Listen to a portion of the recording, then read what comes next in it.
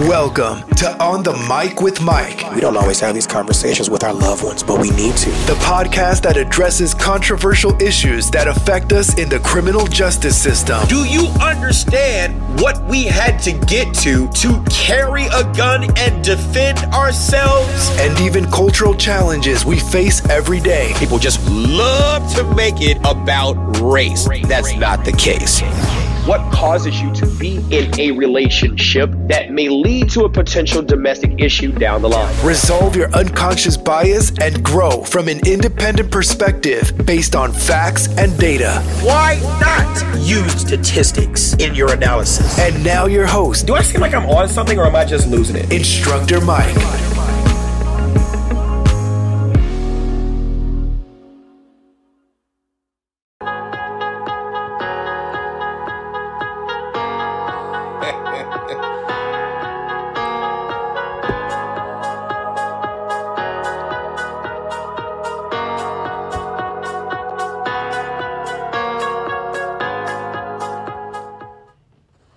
What's going on?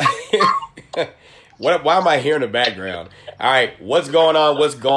Welcome to another Wednesday night Triggered with Instructor Mike and Friends on YouTube. We're also on Instagram. If you're watching this, share this. Eric with the stogie. Don't you crash lighting that big fucker.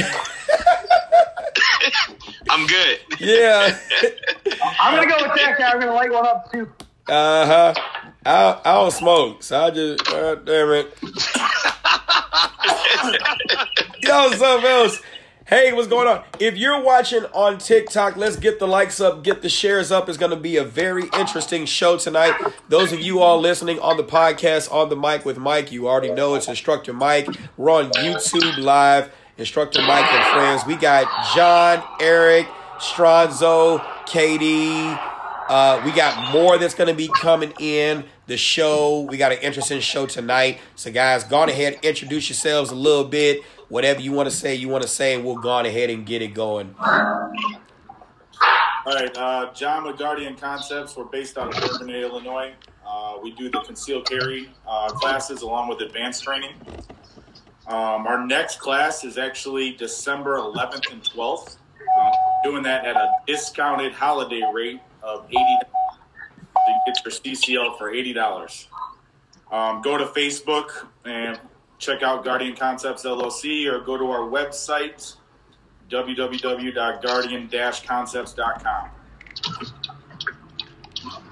Instructor KD, Kingdom Devoted Training.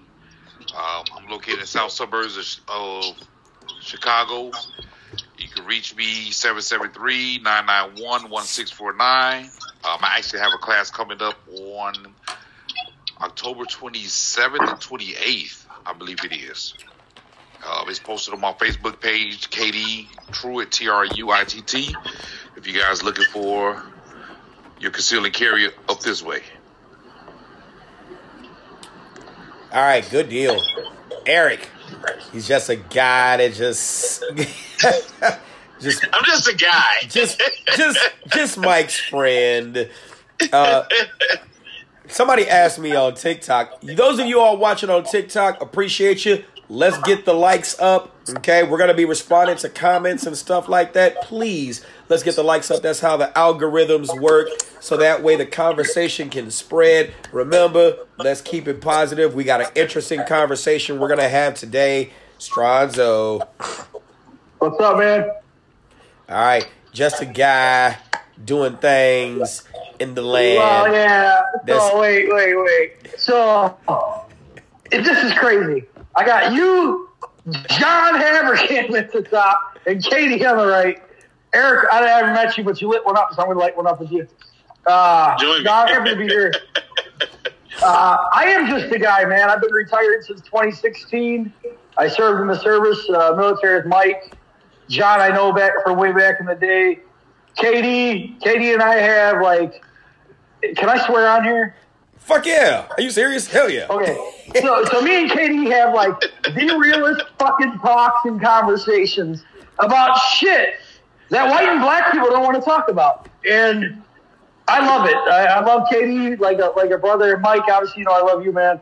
Yes, sir. Yes, sir. I am a nobody, man. I'm a retired guy, and I farm, I pick corn, and I live in the middle of nowhere. So I'm a nobody.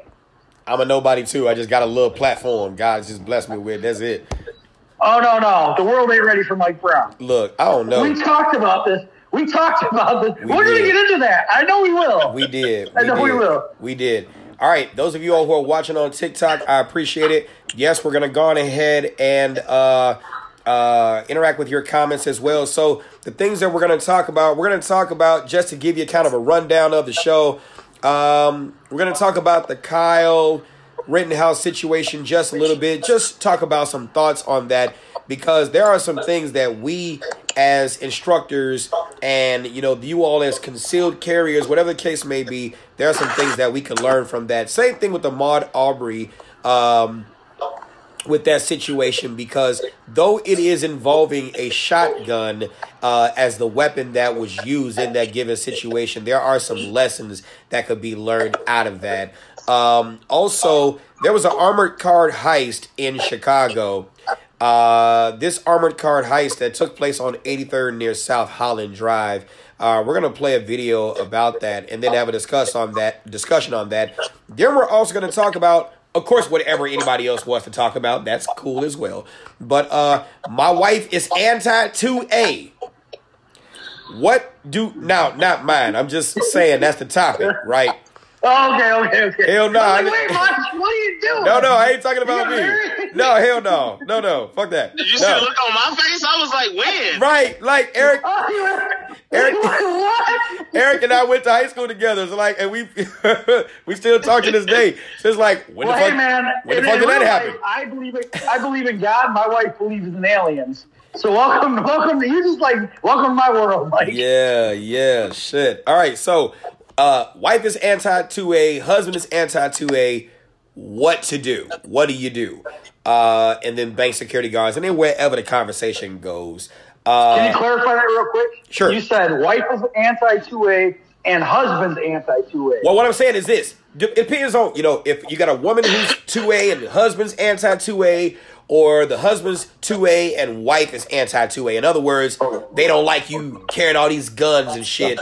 What do you do? That's a question that was posed to me, so I thought it was an interesting discussion. Trade in for a correct model. Matter of fact, there's people on TikTok that's like, change her mind real quick. Yep, so let's go with it. Because the 6-inch barrel. Well, damn. Mike Alford on YouTube said divorce. You also said new information on the Alec Baldwin situation as well. Throw that information in the comments so that we can talk about it, because that's still an interesting discussion. And I'm trying to get Angela on the line. She was our resident armorer, or a stunt woman who worked professionally and still does in that field. So it's good to get interesting perspective from her. So let's talk about Kyle. What are your thoughts? Who wants to go first? That's it. Kyle, again, obviously we're waiting for the verdict. Obviously we've seen all the things that have gone wrong for the prosecution. So as a whole, do we believe it's obviously going to go in his favor? More than likely. Obviously the weapon charge being dropped was another key thing, because that was, even if he got cleared of a lot of the major items, that was still going to linger over him possibly. And obviously we already knew about the curfew charge being dropped as well. So, right now, it's looking in good favor, but we are 2 days into deliberation now. I know there's been talks of a couple jurors that are afraid of reprisal based on, if he's innocent or whatever the case may be. If that's the case, maybe we need to think about replacing those jurors with alternates, because you can't hold up a verdict because you're afraid of giving an answer. Yeah. If you all on TikTok want to join the conversation and see who's talking, you can go to my YouTube page, Instructor Mike. We're live on there. He said, you randomly came up on my FYP and I don't know what y'all talking about, but dog, your head is huge. You ass.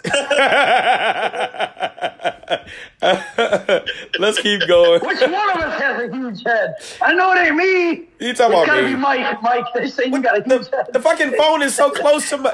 Yeah, the phone is so close to my head, you can't All right, help so, us. hey, back to it. Thank you. So Go back ahead. to what John was saying, right? Right. So John was saying there was some kind of an intimidation factor. Absolutely, right? So forget a direct threat, email, text message, family member. You would think in this situation they would have blocked the street off, pushed them back. Hey, they have a First Amendment right, but they don't have a right to intimidation. So why didn't the defense? So there's tons of failures with this case, both sides. But Kyle's lawyers fucked up, and in numerous ways. But with that, with specifically what you brought up, John, the intimidation. If the jurors can hear and see the protesters, that's intimidation. It doesn't matter, both sides, right?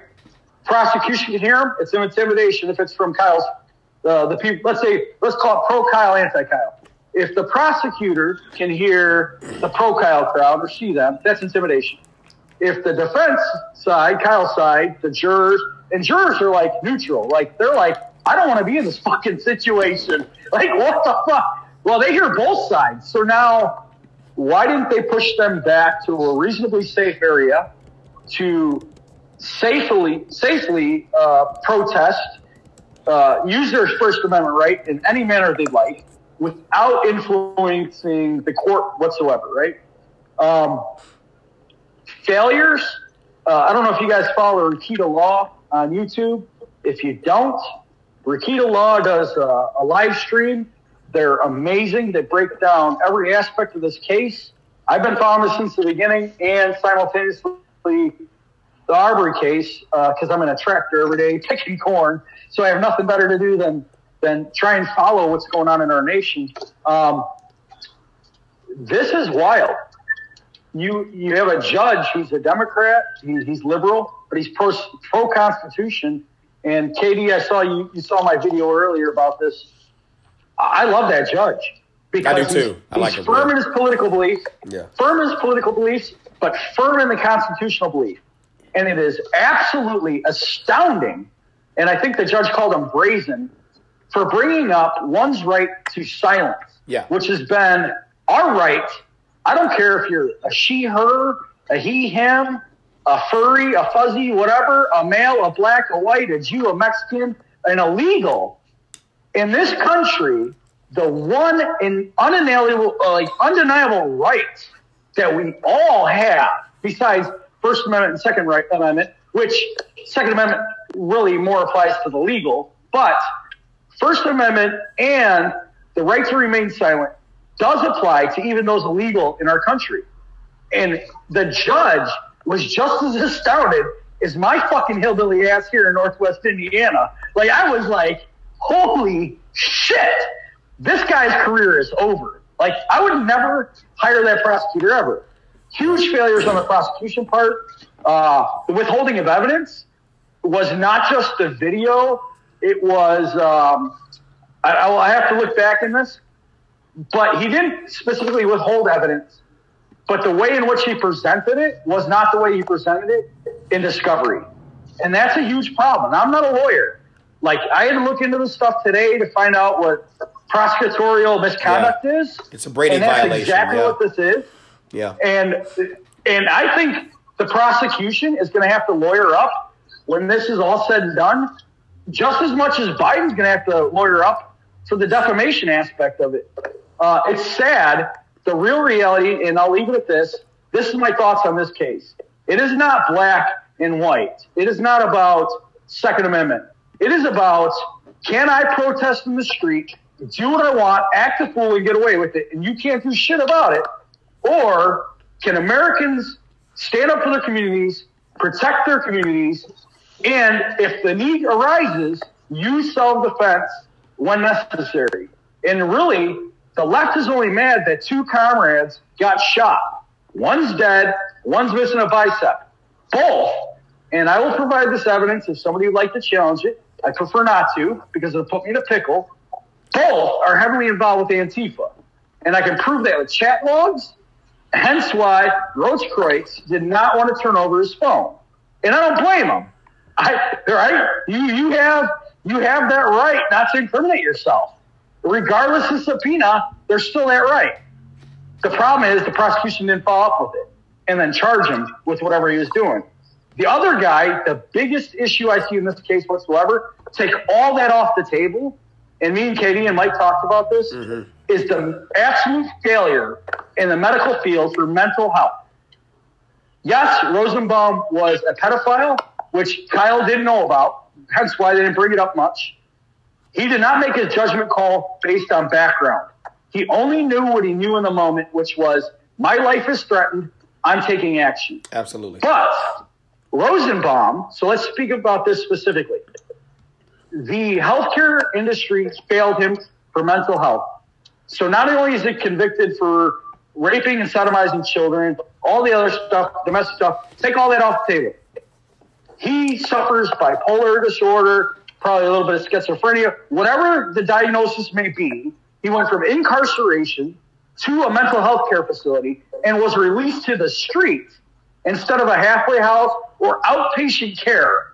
He walked how many hours to the ex's house? You can't come here. There's a restraining order. Walks back how many hours to Kenosha, right? With a bag. And yes, I agree with the prosecution. There's probably nothing in there but paperwork, some meds, a porn mag, whatever he had on him. I don't know. One can speculate. I don't think there's a deadly weapon in the bag. Fuck the bag. It's not part of the case. Stop wasting our time. The problem is they put him back on the street. That is an utter failure to the mental health crisis we're having in this country. If Rosenbaum was not put back on the street, would this have escalated to where it's at today? Probably not. Take Kyle out of the equation and Rosenbaum was there. It still would have escalated. You have a guy that's unhinged, just released, X doesn't want anything to do with him, walked just how many hours to get to wherever he's going. That's fair. He's ready for a fight. That's fair. I'm done. But I am disappointed in our mental health system or the mental health care system. And regardless of, I personally think he's a piece of shit for what he did to children. He still has a mental health problem. He's still a human being. He still has a life. And they failed him. They failed the community. So someone asked a question. Why is that? And this is Kenneth Turner 50 on TikTok, by the way.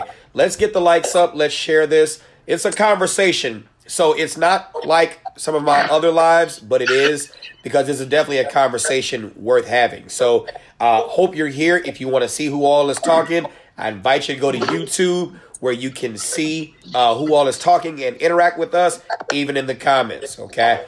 Hey, I had a question. Sure. So does anyone else believe that Groschwitz got the silver medal in the quick draw competition?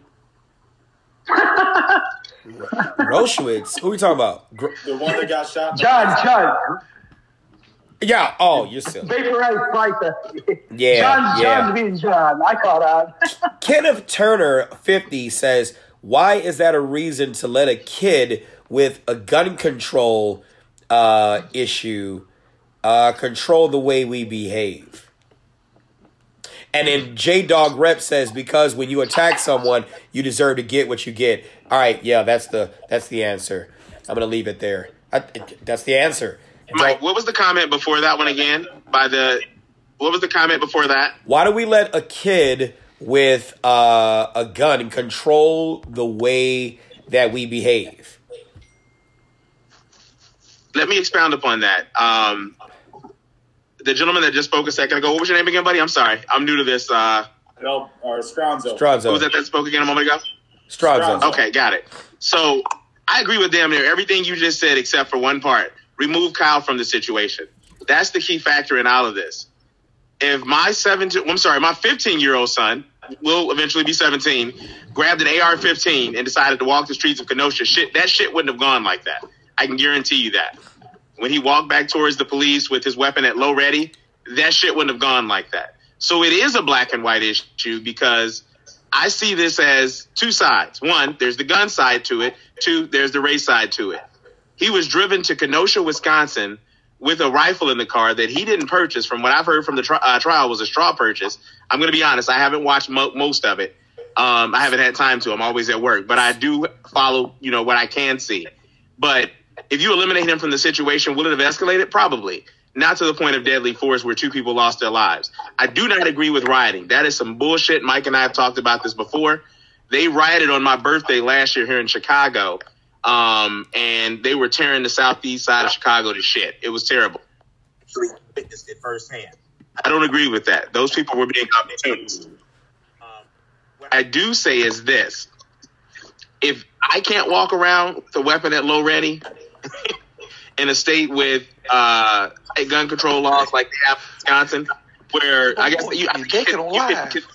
you can conceal carry up there if I'm correct, but not with an AR. So, I mean, you can't negate the fact that he shouldn't have been there at all. That's all I really have to say about it. Let me provide a caveat to what you said, Eric. Uh-huh. If during the riots, right, your son and my son walked down the street with an AR-15 and a medic bag to try to help people who were hurt and trying to clear up stuff like that, what do you think the outcome would be in our community? You going to jail. Oh, yeah. You shouldn't be out there, period. That's exactly what it would come down to. We don't give a damn who you are, what you're doing, what your intentions are. You shouldn't even be here. I don't know that. I don't know, though, because even look at our police officers last year, obviously with the protests, and I'm talking about Chicago police. Essentially, their hands were tied on so many levels where so many people were getting away with doing whatever the fuck they wanted because the police were outnumbered. I mean, everyone realizes that the police were outnumbered. Yeah. All they can try and do is control whatever they can control as much as possible. They were outnumbered. Hey, Mike, let me chime in. Sandman's let me chime in. What's up, everybody?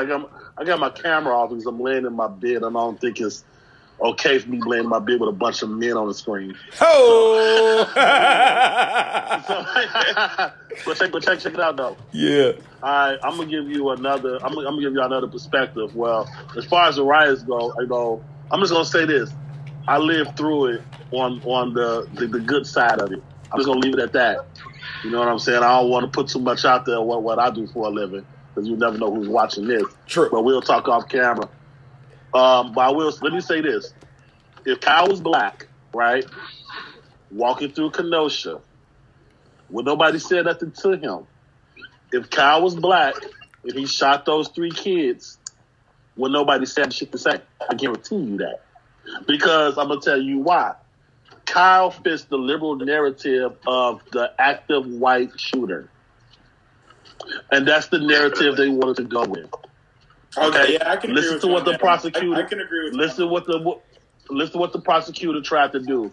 He was an active shooter. He was not an active shooter. He does not fit the definition, the FBI definition of active shooter. Right. Okay. Black America wouldn't have gave a fuck. They'd be like, there'd be free Cal t-shirts being fucking sold on 79th Street right now. That's a true story. Oh, that's 79th and Stony. Eye for an eye. You know what I'm saying? They kill us, we kill a couple of them. Woo, woo. That's all that shit was about. And like I've had extensive conversations with my friends that are so far left leaning they lost their fucking mind. You know, to a point where I'm like, I don't even know if we can even coexist. Though. I'm just keeping it honest. It's like I asked them, have you even seen the raw tapes? The answer is always no. What you saw was the narrative they put in front of you on MSNBC and CNN. Yeah. That's a problem because you have to, me and Mike say this all the time, you have to remain objective, right? If you look at the law and what the Wisconsin state law says about self-defense, I say pull up that law and I want you to watch that tape. And you want to tell me if his actions fit that definition. And when they do that, they stuck because they so pissed that you know what, his actions actually does fit the state statute of self-defense, but they want to be so mad and so angry that they can't admit that they're fucking wrong. Why Dat 68 said something that was important on YouTube. Hey, fellas, a lot of black kids, young black kids, walked the streets of Louisville armed with ARs and AKs protesting. They were not shot. So let me ask you guys some questions. And those of you all on TikTok, you're more than welcome to comment as well. Eric, I understand what you're saying when you said if your son was to walk down the streets of Kenosha with an AR, would have been shot. In Chicago, might have had the same result. I got a question. One, would our kids even do that? And do we teach our kids to put the welfare of the community before their own? And I'm not saying your kid, because I know you, but I'm just saying the collective of the community. I would say no. We don't teach our children to put the welfare of the community before ourselves. Hell, there's no snitch policy speaks to that. But in the same sense, why would our children want to be in a situation like that? If we're teaching them that there's a different set of rules, unfortunately, that they have to live by to survive out here. Like, we're gonna get there. My child knows that I have a concealed carry. My child knows that when I'm riding, my pistol is literally right here. All I have to do is reach forward. He knows there's a gun in the car. He'll be of age to drive this car eventually. And any other car that's registered to my name, that's going to show up on my plate. That's a fear and a concern that I have, that he has an officer approaches the car one day, and if he doesn't act the way that I taught him to, even if there's no gun in the car, I'm burying my child potentially. We live by a different set of rules, no matter how you want to put it. Okay. It's sad, but it's true. True enough. Here we go. The different set of rules. So I want you all to remember the different set of rules when we get to the next part of this conversation. Don't deviate from that, okay? Now, when we're talking about a different set of rules, you said, why would we want to go out there and protect the community in essence? So why would we even go out there with the AR-15s when we live by a different set of rules? But I remember sometime back in the 60s, the 50s, where they lived by a different set of rules too. And they didn't give a shit about that. They went out and still protected the community.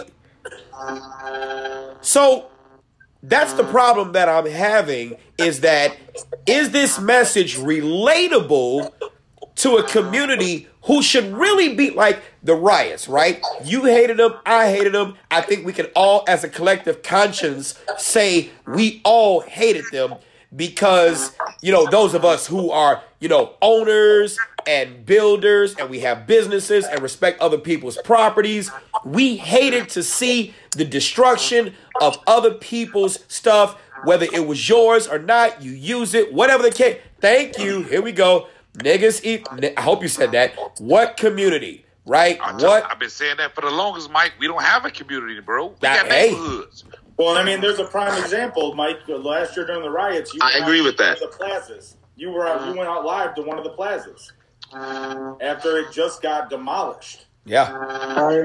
So I got cut off because I live in the country, and that's what happens out here. Yeah. I caught on in the beginning. I caught on in the beginning of this about kind of Rittenhouse and the rifle and traveling and going to this community, right? Yeah. Groats does. I think people fail to realize here. Grotskreutz, vaporized bicep boy, Andy Antifa, traveled 3 times as far as Kyle did to get there. Kyle has a father, a grandmother that live in Kenosha and work there, right? And he just lived across the border in Antioch. I've been to Antioch. It's a beautiful community. Kenosha's a beautiful community, or was, I should say. Kyle's not on trial for making a poor decision about being 17 and inexperienced. He has more balls than most men in these communities. And I think that's the failure here is I'm not saying there's not people that aren't willing to stand up for the community in Kenosha. I believe there's a lot of great people there. I think the fear, though, is living there well, I don't want to get involved because I don't want my house burnt down. I don't want to get involved because I don't want my car smashed. I don't want to get involved because I don't want my business needed. And so the intimidation factor from the left, and I'm not saying all the left, believe me, plenty of people that differ my opinion or lean further left than I do. I'm a conservative, but I tend to be a centrist. I'll listen to people's opinions. Kyle is 17, poor decision at 17 years old. However, the rifle is not illegal by Wisconsin law. The barrel length is what came into question, which I own the same exact rifle. Mike, you've seen it. It's in the guitar case. I know Katie's seen it. Literally in the guitar case. It is. Wait, you keep your shit in a guitar case? Let's stop there for a moment. Oh, yeah. To this man right there. That's some cool shit. What movie was that? Desperado? He uses, I think, Desperado. It was.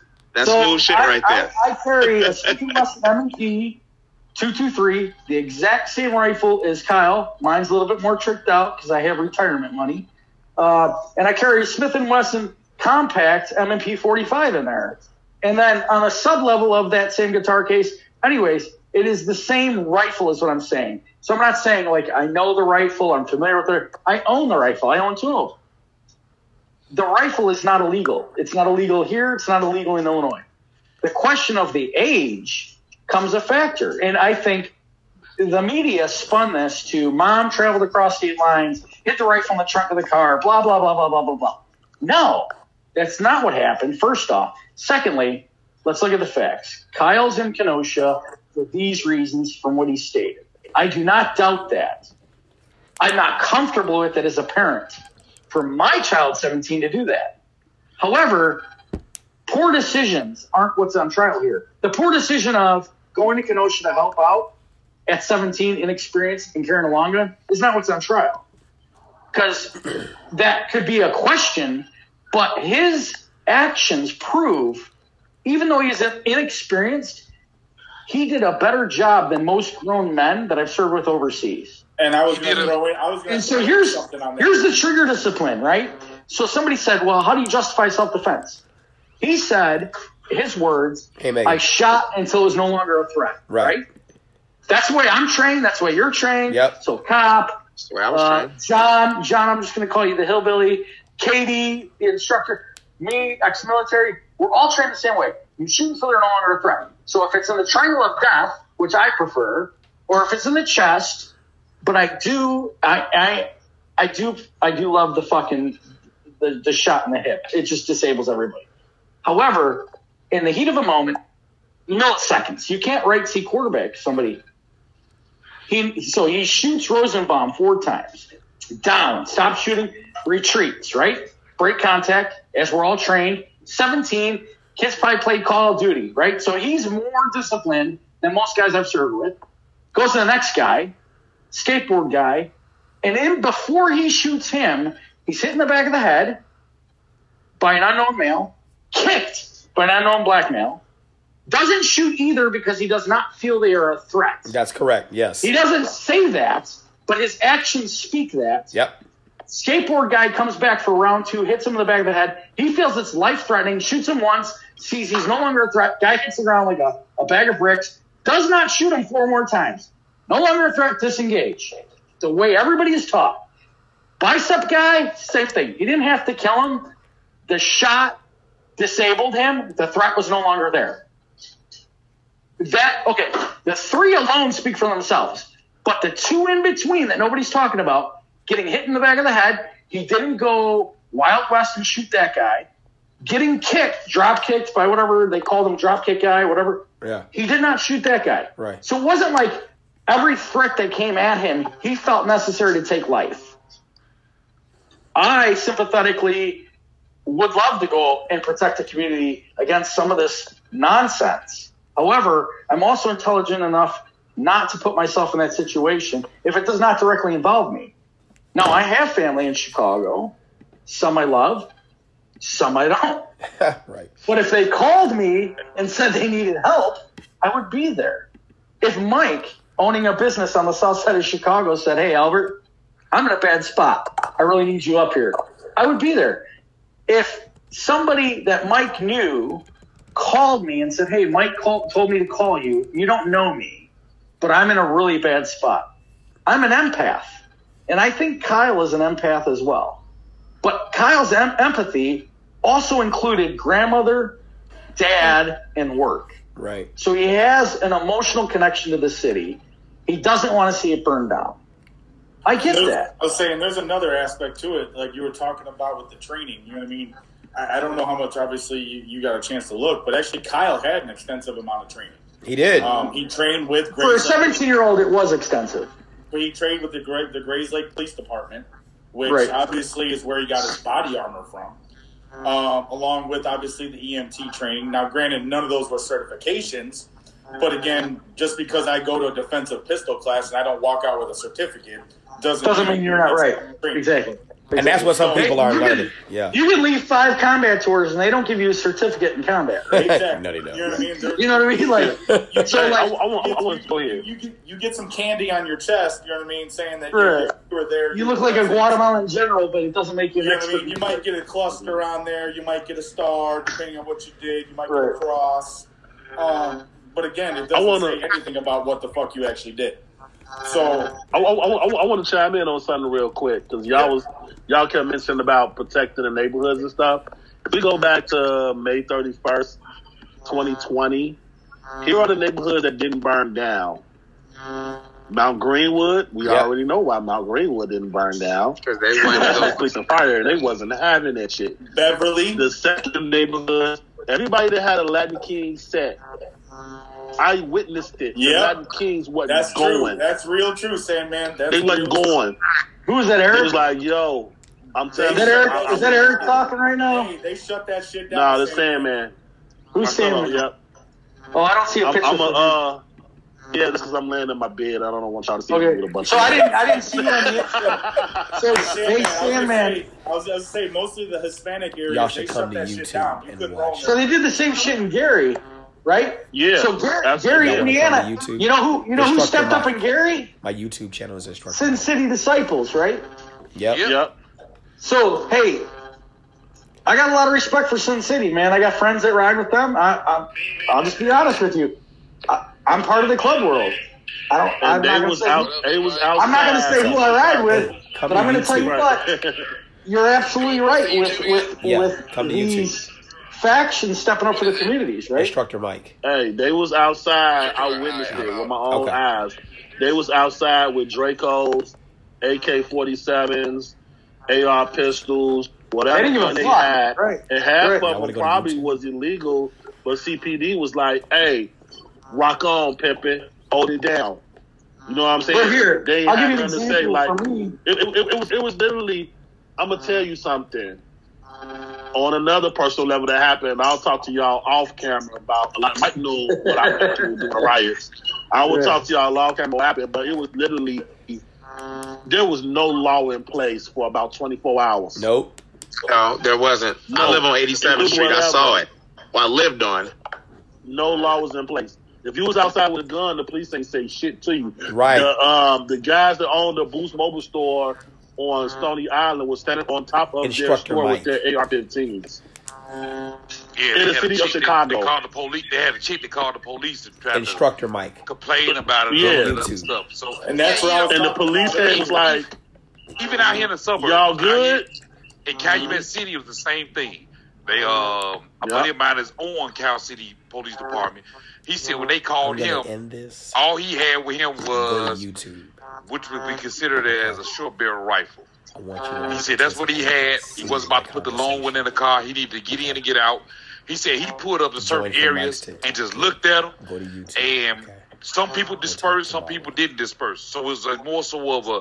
He said he had to go where it was where it was needed the most. It was a decision that had to be made by a lot of law enforcement officers to say, A, I'm going to engage, or B, you know what, fuck it, let it go past. Right now is not the time. So I get all of that. I think it was Eric W. that said, about in our neighborhoods, probably now that things are, I wouldn't even say normal, but air quote normal. Yeah, if you walk down the street with anything presumably looking as if it's a firearm, it's going to be some static. It definitely is. One of the reasons is because look at CPD. They had a newspaper every day about the shit that they do. Hey, is anybody watching the chats, man? Yeah. Can't see the chat. Oh man, you gotta read the chats. There's some funny stuff in here. So with that being said, yeah, I get all of that. Probably during the riot time, I guess it was pretty much one of them overlooked type deals. But right now, will we do it? Would I do it? Hell no. No, right now you ain't gonna get away with it. No, absolutely not right now. But fucking at that time, absolutely, everyone was getting away with it. And do I think, I mean, it was real. It was like a nightmare. and do I think that some people took it a little bit too far? I possibly do. If you really look at it, I possibly do. I was working a detail, so to speak, during that time, and we had all the support in the world. I had every toy that I thought I may wanted to have out there with me. I probably got away with some shit too because I know some of my toys should have been out there. But it was a detail that I was working for a very top person that used to be a top person in Chicago. And yeah, you got away with some things. They bent the rules, they bent some corners, they turned a blind eye to certain things. It was more so protect yourself, we'll worry about the rest later. So I get how he was able to maneuver through the crowd, mingle in, blend in with the crowd. Hell, everybody had firearms out there. You know what I'm saying? So let's go on ahead and reset. Let's go on ahead and reset the room. I keep acting like we on Clubhouse. Sam, man, is that your radio? Whose radio is that doing that? Yeah. That's your radio? Okay, it's all good. All right. Yeah, I heard some shots outside of my house, so I just. So somebody brought up a good point in the comments. All right, hold on. Let's go on ahead. Let's go on ahead and reset it before we continue, and then I want to go on ahead and get on to some of the other topics. For those of you all who are just joining, we got people that's coming over from my TikTok. We're going ahead and talk. This is Triggered with Instructor Mike and Friends. I'm Instructor Mike, and these are my wonderful friends. We all, either went to school or served, instructors, whatever the case may be. And we are talking about the Kyle Rittenhouse, just some of the things in the trial that we noticed. Next, we're going to go on ahead and go into going around the screen, if you will, 1 or 2 lessons we can take from this, and then we're going to go on ahead and push on to the next point. Marquise is not here. Marquise might have been teaching a class or whatnot. He got the link. He should be here. Malcolm Luther, what's going on, sir? What's going on? Appreciate you. Had a wonderful exchange on TikTok.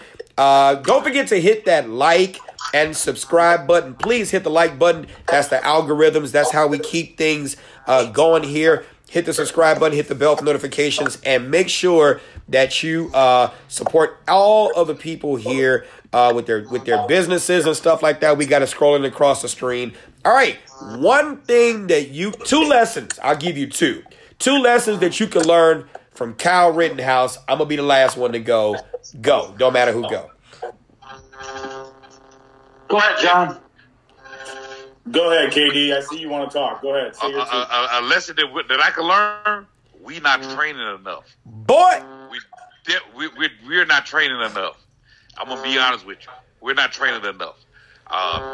Regardless to how you look at it, regardless to how you feel about it, what the training that he portrayed and the training that he demonstrated, I know some grown men that probably would have crapped themselves about it. That's was one thing. The second thing that I'm learning from actually watching the trial is it's not what you know, but what you can prove. yes. That's right there is a big thing, because if you watch the trial and you watch the closing arguments, regardless to if you think he should be guilty or not guilty, regardless if you agree with it or you disagree with it, the closing arguments is anyone that carries a firearm, concealed carry, law enforcement, whatever you do, if you hunt in your backyard, if you carry a pocket knife, a firearm, a slingshot, a bow and arrow, a spear, whatever you carry, you really need to watch that trial to understand that when it comes down to it, it's not what you know, but what you can prove. And you have to sell the story for those that are going to listen, your peers. You have to. All right, who's next? So I'll jump in from here. And I mean, obviously, I'm going to piggyback off of one of KD's, obviously, his first response. And it's because we preach it on every single one of these shows that we do in regards to concealed carry and the amount of training that needs to be done. Because I think everyone, I know we got some new people up here, but we're all in agreement that 16 hours is just enough to get you killed in the state of Illinois. Literally, as I teach the classes, you know what I mean? I got people that I can't cover the amount of information that needs to be covered in 16 hours. And even then, it goes past theory.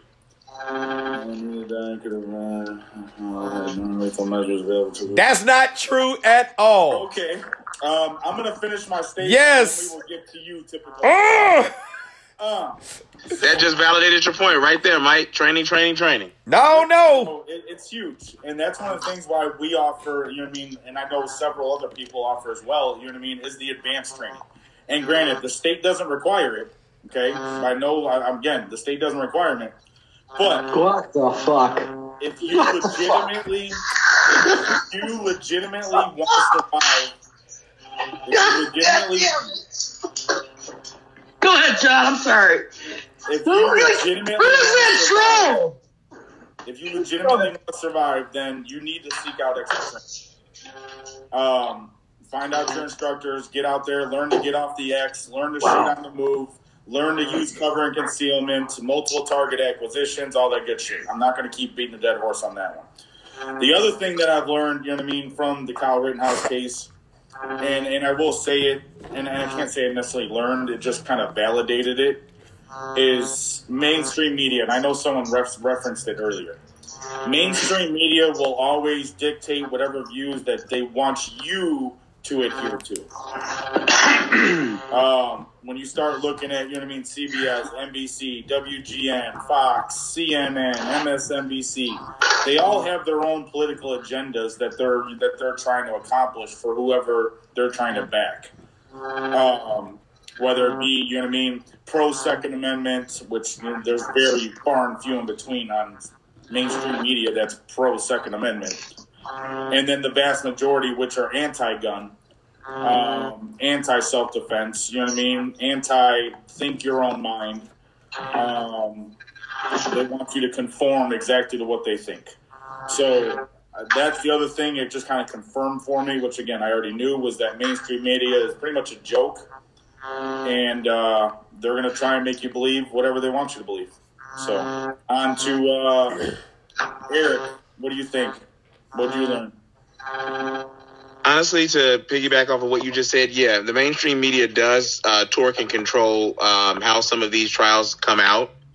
And it shouldn't have as much influence. Social media as well. The popular opinion on social media has swayed some of these trials that have come up like this. And I do believe that it's not fair. I am not a Kyle fan. He did what he had to do in that situation, but I'm one of those people that believe that an ounce of prevention is worth a pound of cure. If his ass wasn't there to begin with, we wouldn't be dealing with this right now. That's pretty much all I have to say on it. Like I said, I haven't really followed it too much, so I don't want to sit here and throw some shit out there that isn't real. I'm not that guy. I don't want to spread propaganda and bullshit. Hey, could you repeat that again? An ounce of what? An ounce of prevention is worth a pound of cure. Malcolm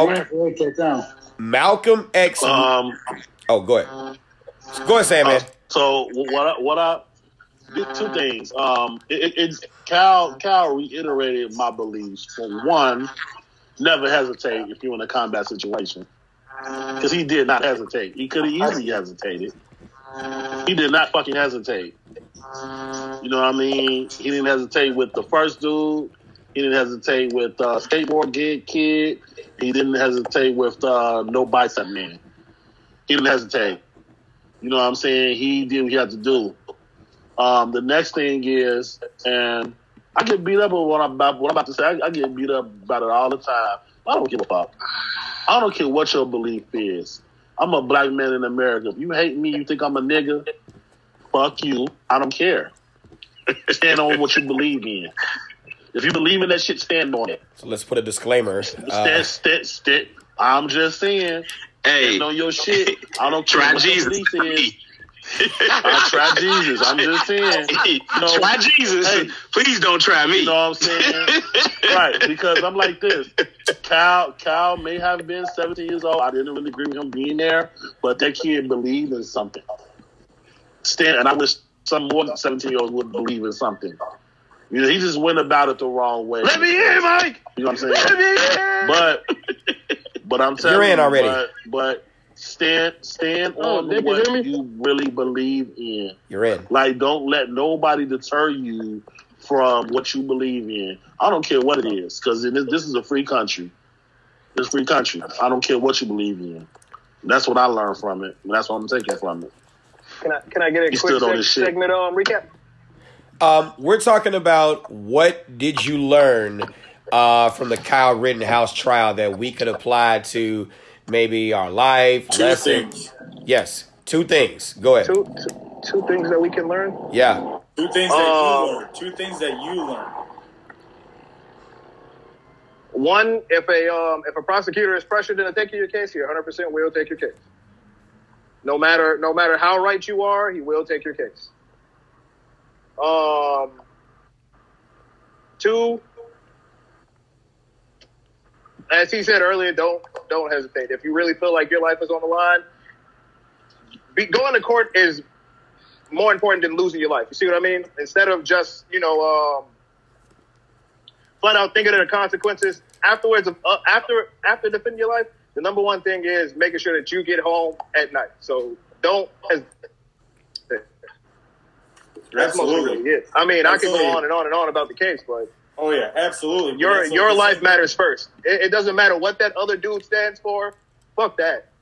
If they're there to take your life, you're there to take theirs instead. I mean, it's sad to say that, but people don't have your best interest at heart. And if you need to get home to your wife or kids, or your husband and kids, or even your dogs, you need to get back home at the end of the day. And that's what I tell I tell people all the time. You're not carrying a gun, you know what I mean, not to go to jail. You're carrying a gun to not be carried out in a pine box.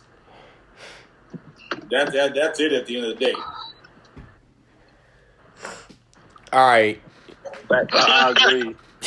And I also agree that Key needs to grow a beard. Yeah, Key do need to grow a beard. Grow a beard, Key. Well, if that's the case, hold on. I'm sorry, man. I'm trying. I don't know what to do. I've been trying. If that's the case, Key is not the only one without a beard. So, hold on.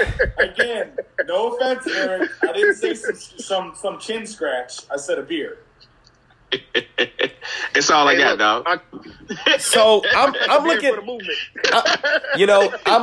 I'm looking at the comments, and there were some things that were said that is triggering me. So I'm gonna go there. Yep. One, typical Mike. I love you, brother, whoever you may be, but you're fucking full of shit. And I can tell you have zero experience. This person, and that's better than what I wanted to say, because I don't want to attack ad hominem. I don't know who you are. That's not the kind of show that we run here. But you are saying if you were trained in non-lethal, you wouldn't have had to use your rifle and no one would have been killed. Obviously, you have zero experience because there is no such thing as a death-proof use of force option. There has been someone who has been killed by the use of a taser. There's been someone who's been killed by the use of pepper spray. There's been someone who's been killed by empty hands. There's been someone who's been killed by guns. There have been people who have been alive because of the same. You need to branch your experience off and get more training to understand that. Number one.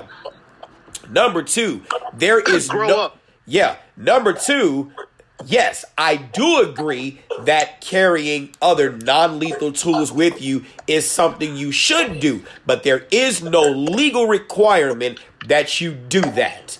Okay? the right of the people to defend themselves against attacks is embedded in the framework of our Constitution, regardless of race, even though the applicability of it has been questioned since the inception of the country. But it is still the bedrock and the foundation of this country. And the minute that we begin to selectively deny certain people those rights because of skin color, whether it be white, you see what I'm saying? I find it quite ironic.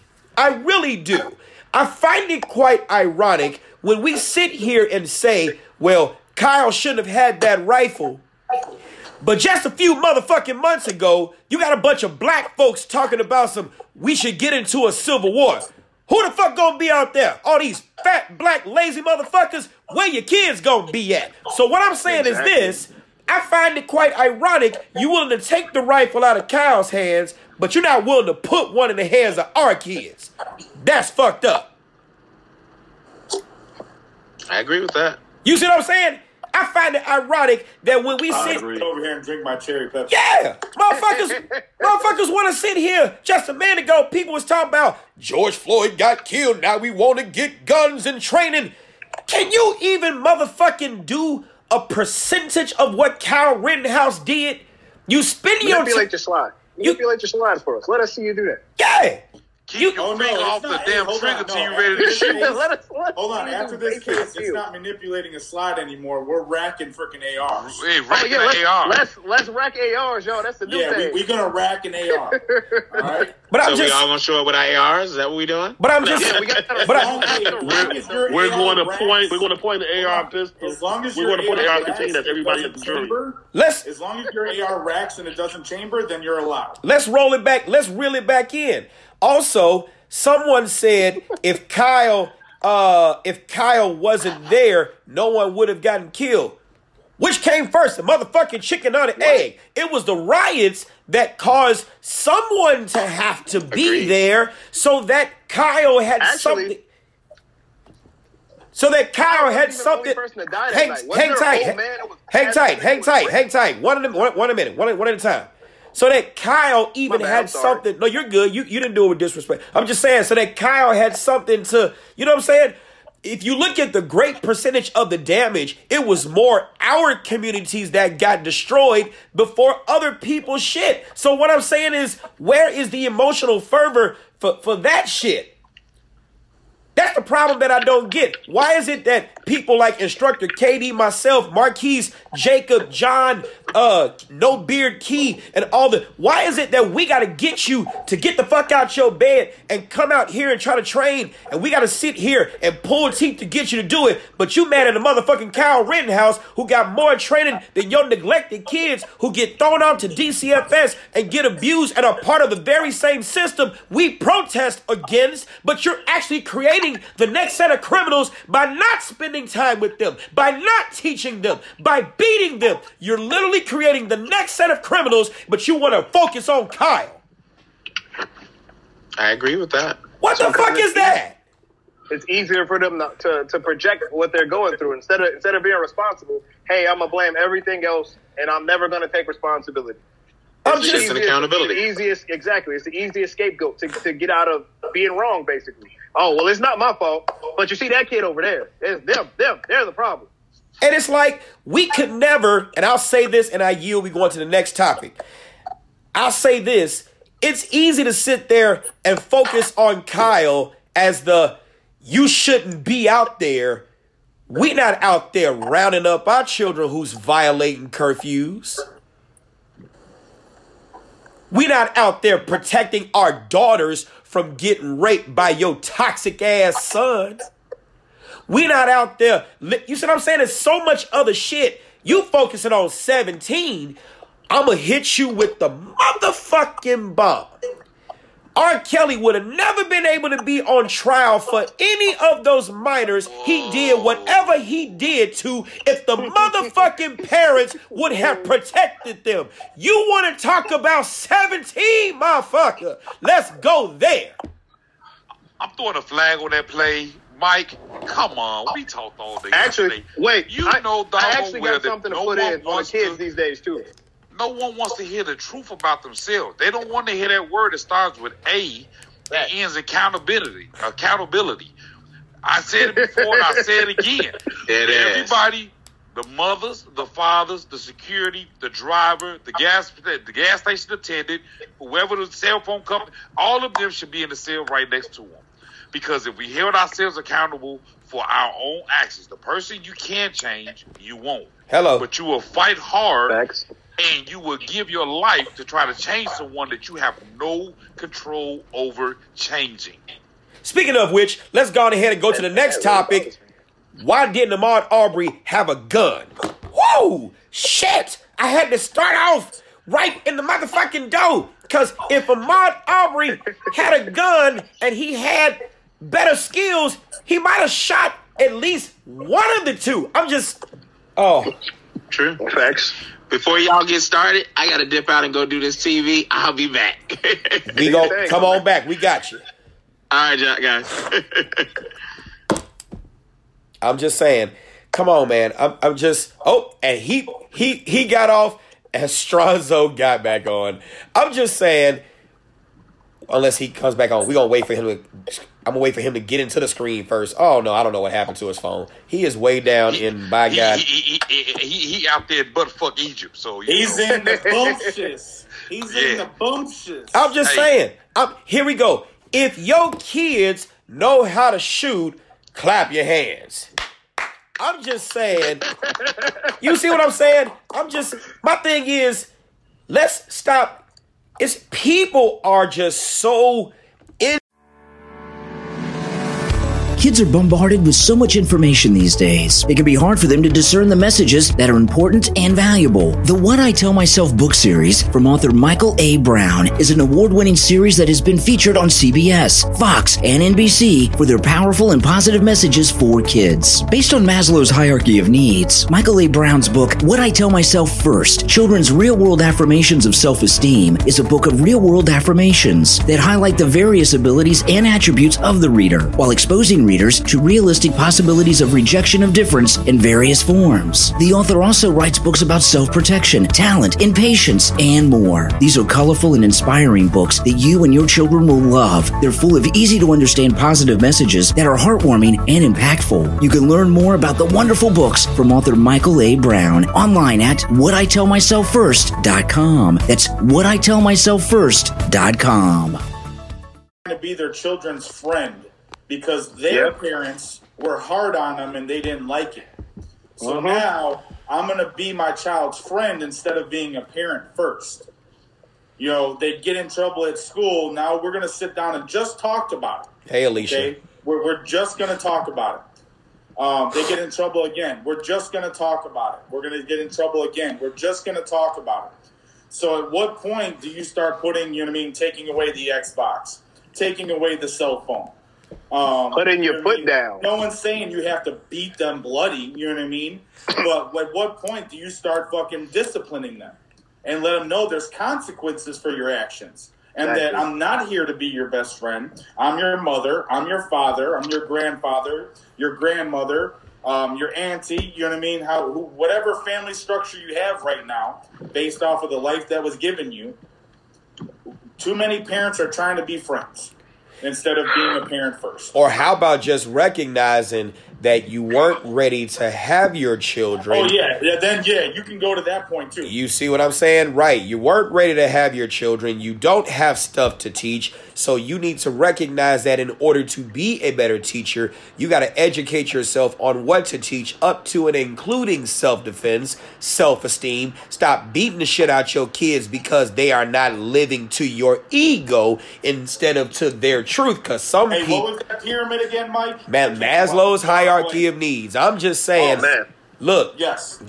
Some people sit there. You got some women who are some women as moms who are in competition with their daughters. You got some women who punish their sons because you look like your goddamn daddy. You got some men who won't even recognize that I am not who I should have been, to then sit here and work with the mom. See, I'm saying we got so much family trauma. So before we can ever think about a Kyle Rittenhouse or a whomever, we got shit to take care of within our four walls. And until we do that, until we understand that family motherfucking matters, then nothing that we say, you hear me? Nothing that we say is going to even matter, because you got people with people talk about Kyle Rittenhouse's mama. Look, I like Kyle Rittenhouse's mom. Here's the reason why I like Kyle Rittenhouse's mom. She probably never told him a negative no. She allowed him to join the fire department, join lifeguarding, gain EMT skills, taught him about service to community, taught him about putting the welfare of the nation or whomever before himself, whatever the case might have been, taught him about community. And I look at those things and I say, if Kyle never was put in the position to have to discharge his pistol, and if he would have saved more lives, we would have known Kyle Rittenhouse for just being out there. If Kyle would have sat there and treated gunshot wounds, we wouldn't even known he existed. We would have, well, hold on. We wouldn't have known he existed, or if we did knew he existed, he would be given a medal saying, man, I am so glad this 17-year-old was out there when other 17-year-olds wouldn't even think to get out there. Man, how did you blah, blah, blah, blah, blah. You know, I think it was troubling when you sit there and say that the prosecutor said there are no medics who are armed.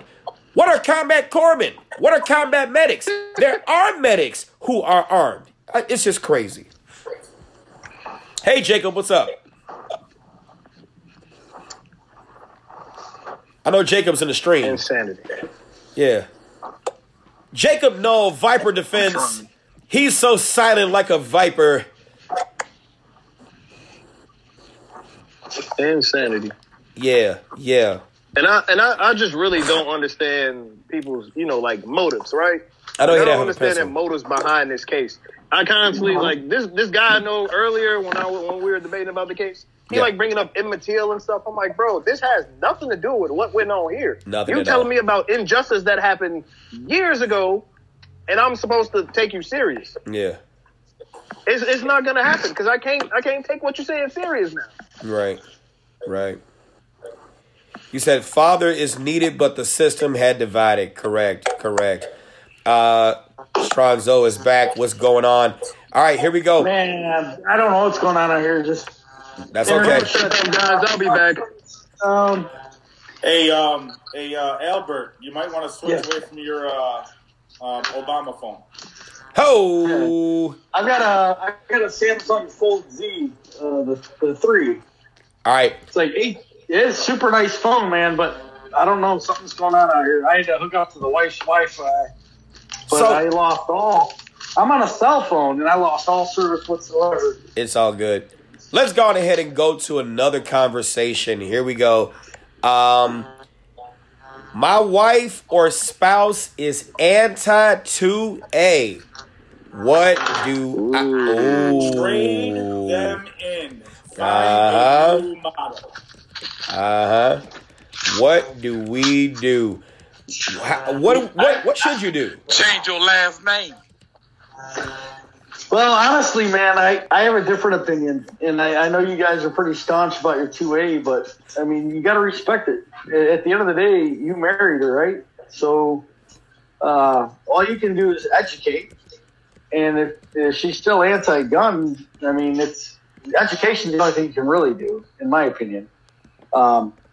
She might be broken.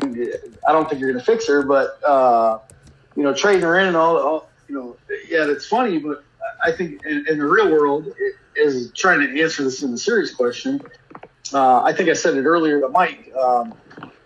So I believe in God, right? My wife believes in like aliens and shit or evolution. And I said, you show me an Asian monkey and I'll believe it.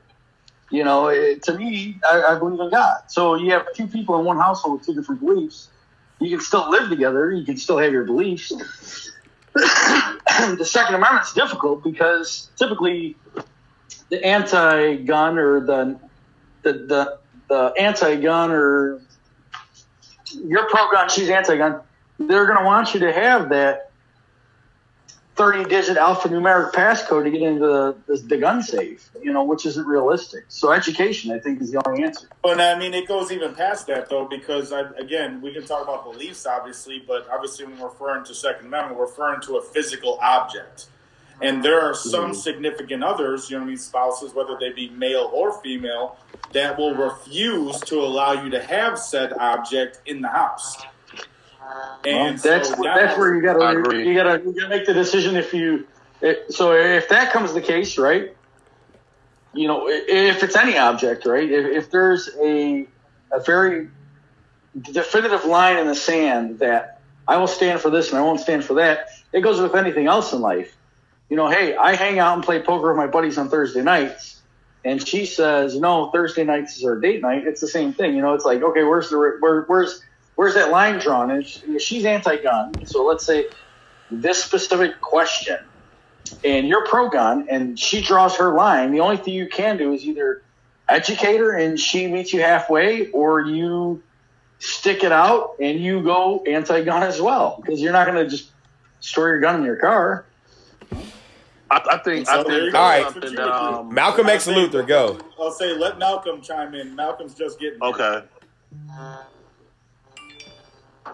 Malcolm, we can't hear you. Malcolm, we can't hear you. Your mic must be off. Try clicking headphones instead of Bluetooth. Now you're off. Nope, try again. No. Now you're muted. Still, yeah, there you go. Try that. Nope. Hey, jump out and jump back in, Malcolm. Jump out. Why you trying to figure it out? I'm gonna chime in. Can you hear me, Mike? Yeah, I can hear you, Sam, man. Go ahead. Hey, so this is how I feel about that. I think that has to be something that has to be worked out before y'all even talk about being engaged. Because absolutely. Most people that are anti-gun, they will see you, and I know this because I've dated girls that are anti-gun. They see you as a violent person. They can't even wrap their mind around the fact that you actually murdered somebody. Well, kill somebody in defense of their life. Well, can't you just shoot him in the leg? No, I cannot. Why not? Because that's an ego challenge, and it's not going to stop him from doing what he wants to do if he's hell bent on killing me and you. So I have to incapacitate this person. And what does that mean then? I started explaining to them what that means. They're like, oh my God, you're just a horrible person. So I think that people that are two-way, like anti-two-way, first they don't like you said, they don't have education. Number two, they're not trying to get the education. Number three, they live in a euphoric bubble where they feel like it can't happen to them, i.e. home invasion, i.e. carjacking, i.e. rape, and it can't happen to them. But it happens every day on the fucking news. So the people, they're probably thinking the exact same thing. It will never happen to me. But it happens to you, getting what? Now you're fixing your mind, oh, maybe I do need to protect myself. But some people don't get that chance because their encounter ended up with them being killed. You see what I'm saying? So that's just, I think people are just, most people, I'm not going to say all. I'm not going to say all women. There's some men out here that are anti-2A as well. They just stuck in their ways, man. They just don't see the need for self-protection. They're more reliant on the government to protect them, which is the last. Like, hey, if anybody knows anything from May 30th last year, the government cannot help you. Fend for yourself. All right, who's that's next? real. Jacob, you're next. Hey, fellas. Good to see you guys again tonight. Yes, sir. Sorry I missed out. Missed out on the first hour or so. You're good. I've been busy. It's just one of them days, you know. Yep. So I see a lot of new faces here tonight that I don't think I've met before. But I'm just here to say hi and maybe chime in if I see something I can chime in on. So I'm just here to watch. Your spouse is anti-2A. What do you do? Man, my spouse was born and raised in Mexico, where they don't have a Second Amendment right. they don't get to shoot guns. Unless you're a member of the military or the cartel, they don't get to shoot guns in Mexico. So I had to teach her the very basics, you know. She was scared to death of guns, thought guns were bad. And now she's a hell of a shot. She's a good shooter. She pays attention. She knows what she's doing. And I trust her with my life. But if your spouse is 2A, I don't know, man. Just try to, you know, just go slow and be patient and try to explain to them the best you can. Y'all being nice. You know, why it's a good thing. Yeah. Mike, what was that comment you just had below? If your children, pull that one back up. If you raise children in a military household, they'll less likely grow up foolish and will be responsible around guns. I also want to say Alicia Champion said the same thing. I was super scared having the weapon in the house because of the kid, but we educated our kid, so then I was a little more at ease. I couldn't agree more. Megan even says, kids in the house, guns staying safe. It's like we have fingerprint safes in the house plus a big gun safe. You know, I agree with that. You know, I think that you guys, man, y'all being nice. Y'all being real nice. I'm sorry. Mike, we served together, Mike. You know how I get, so I'm just trying to be polite. I'm just trying to be polite. Yeah, you already know. I'll tell you right now. I mean, I when I said you know what I mean, get another. To be honest, I wouldn't have married her in the first place. You know what I mean? If you're gonna sit there and tell me that I can't have a gun in the house, we wouldn't have made it to engagement. Man, we wouldn't have made it past. You know what I mean? 1 week. Katie looking over here like Stevie Wonder. What is going on, man? What are you wearing? Actually, I'm lasering. Yeah, he working. I'm working while I'm talking to you guys. So stir it up, Megan. It's a laser that's going on right now. Megan was supposed to be breathe, Katie. I can't breathe, man. This one. Get your knee off my neck, Katie. I can't breathe. Uh-oh. Hey, Mike. Megan was supposed to be on this one, according to her last week. Oh shit. Yeah. Megan, you want to come on? Yeah, we can bring her on. We can put bring you. her on. We can She's bring the you one that on. was just saying about using Angela's spot. She was wanting Angela's spot. Yeah, because Angela was supposed to be on. I sent her the link, and Malcolm, we can't hear you. Man, we can't hear you, bud. Malcolm, we can't hear you. Hey, so Mike, I got cut off. That last segment, I got cut off. Go ahead. And you guys did a wrap-up session while my Wi-Fi was playing Hillbilly with me. What was that question with that last wrap-up? Oh shit, I forgot. What was the 2 things that you learned from the Kyle Rittenhouse? Oh yeah. Okay, so can I touch on that and we'll go right back to touch on that one, yeah. So Katie nailed it, man. Right? Training. I think that was like the number one thing. And I think John hit on that too, right? And I was thinking about this, but my phone kept going in and out, so I lost kind of like self-awareness of what we were talking about. Megan. Megan, what? I'm gonna have to email Megan my number so I can text you the link directly. I'm sorry. Go ahead. Oh, she's jumping in there asking. Okay. Yeah. I'm sorry, Megan. I can't remember for the life of me what the second one was. I just wanted to follow up with that, but Katie nailed it with the training. If I remembered, I'll bring it up. Yeah. Megan's like, yeah. Hillbilly says the system is broke, and the system is broke. Yes. You know, I just think here's another thing that was pushed out there too, and it says that the defense attorney asked for a mistrial, and that it's likely that could happen. Do you think the judge would set aside this verdict in Kyle's trial and find him not guilty? Do you think that's possible? Go ahead. So I think the possibility's there, and here's why. I'm going to tell you why. The judge, although Democrat, pro-Constitution, like I said before, forget his political views, he's pro-Constitution. He had hinted numerous times in the courthouse that reckoning day would come if they kept going down this path.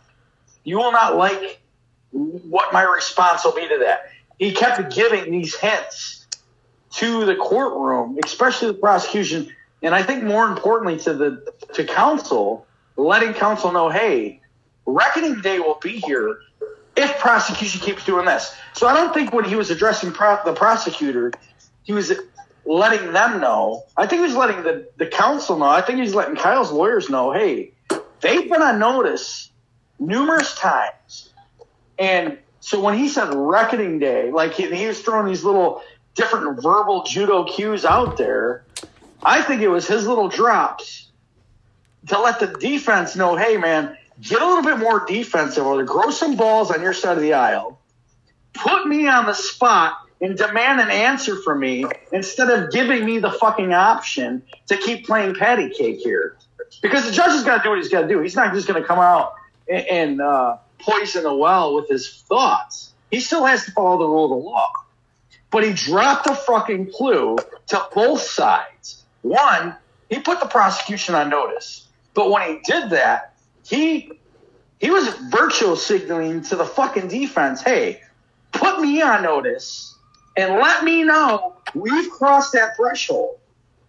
And I think the defense has done a good job, but I think they fucking failed. I wouldn't hire either. I think they're all clowns. I started to watch the prosecution's closing arguments.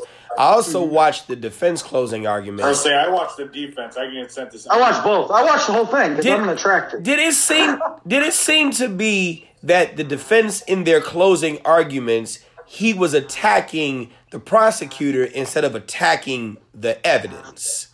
So right. So both sides did this, right? So so absolutely, Mikey nailed it. So you caught that, right? Yeah. Everybody caught the prosecutor. But that's not what the prosecution wants you to think, Mr. Bruce and his fucking shit. Yeah.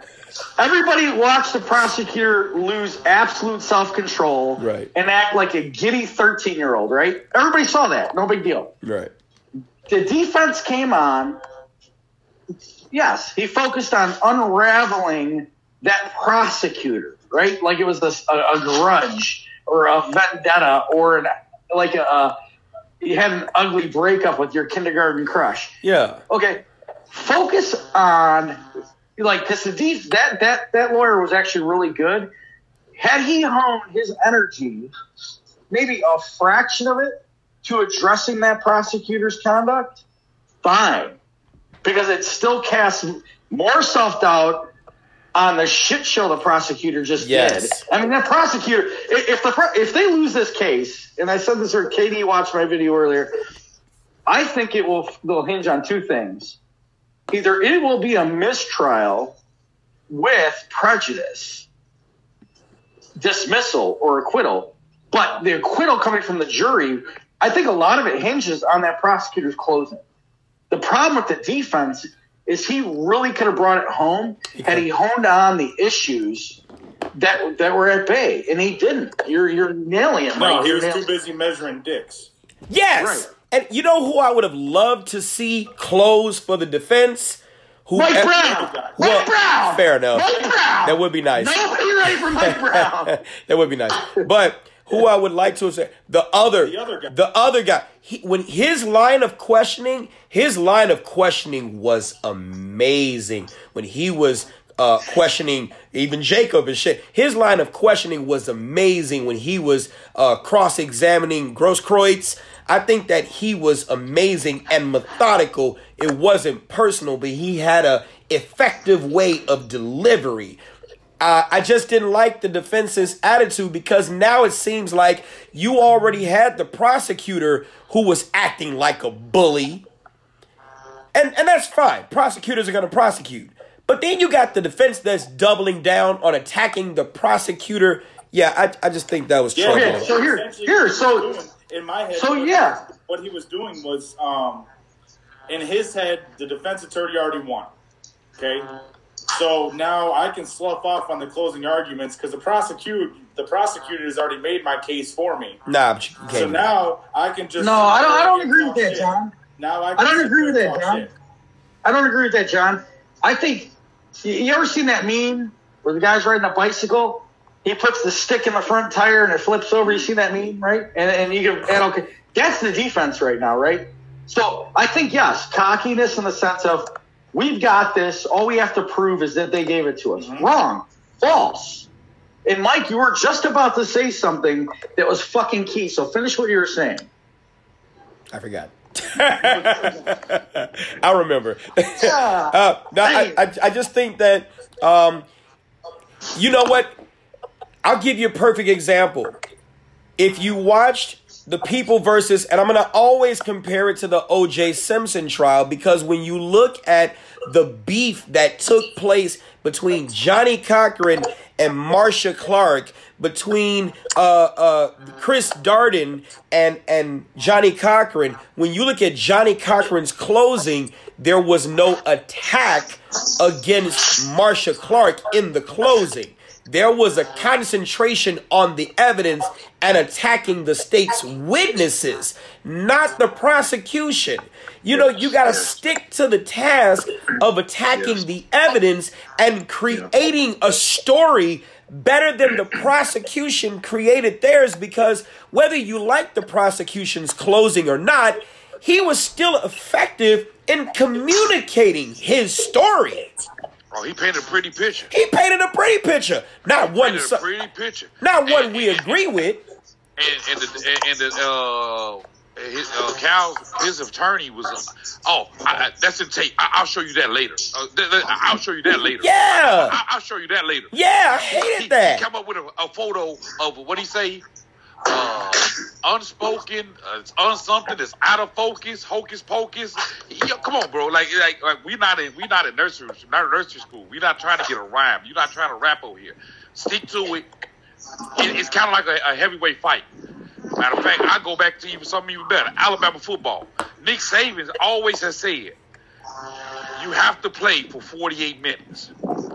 You cannot hold up. You cannot let up off of the opposing team. Not a little bit.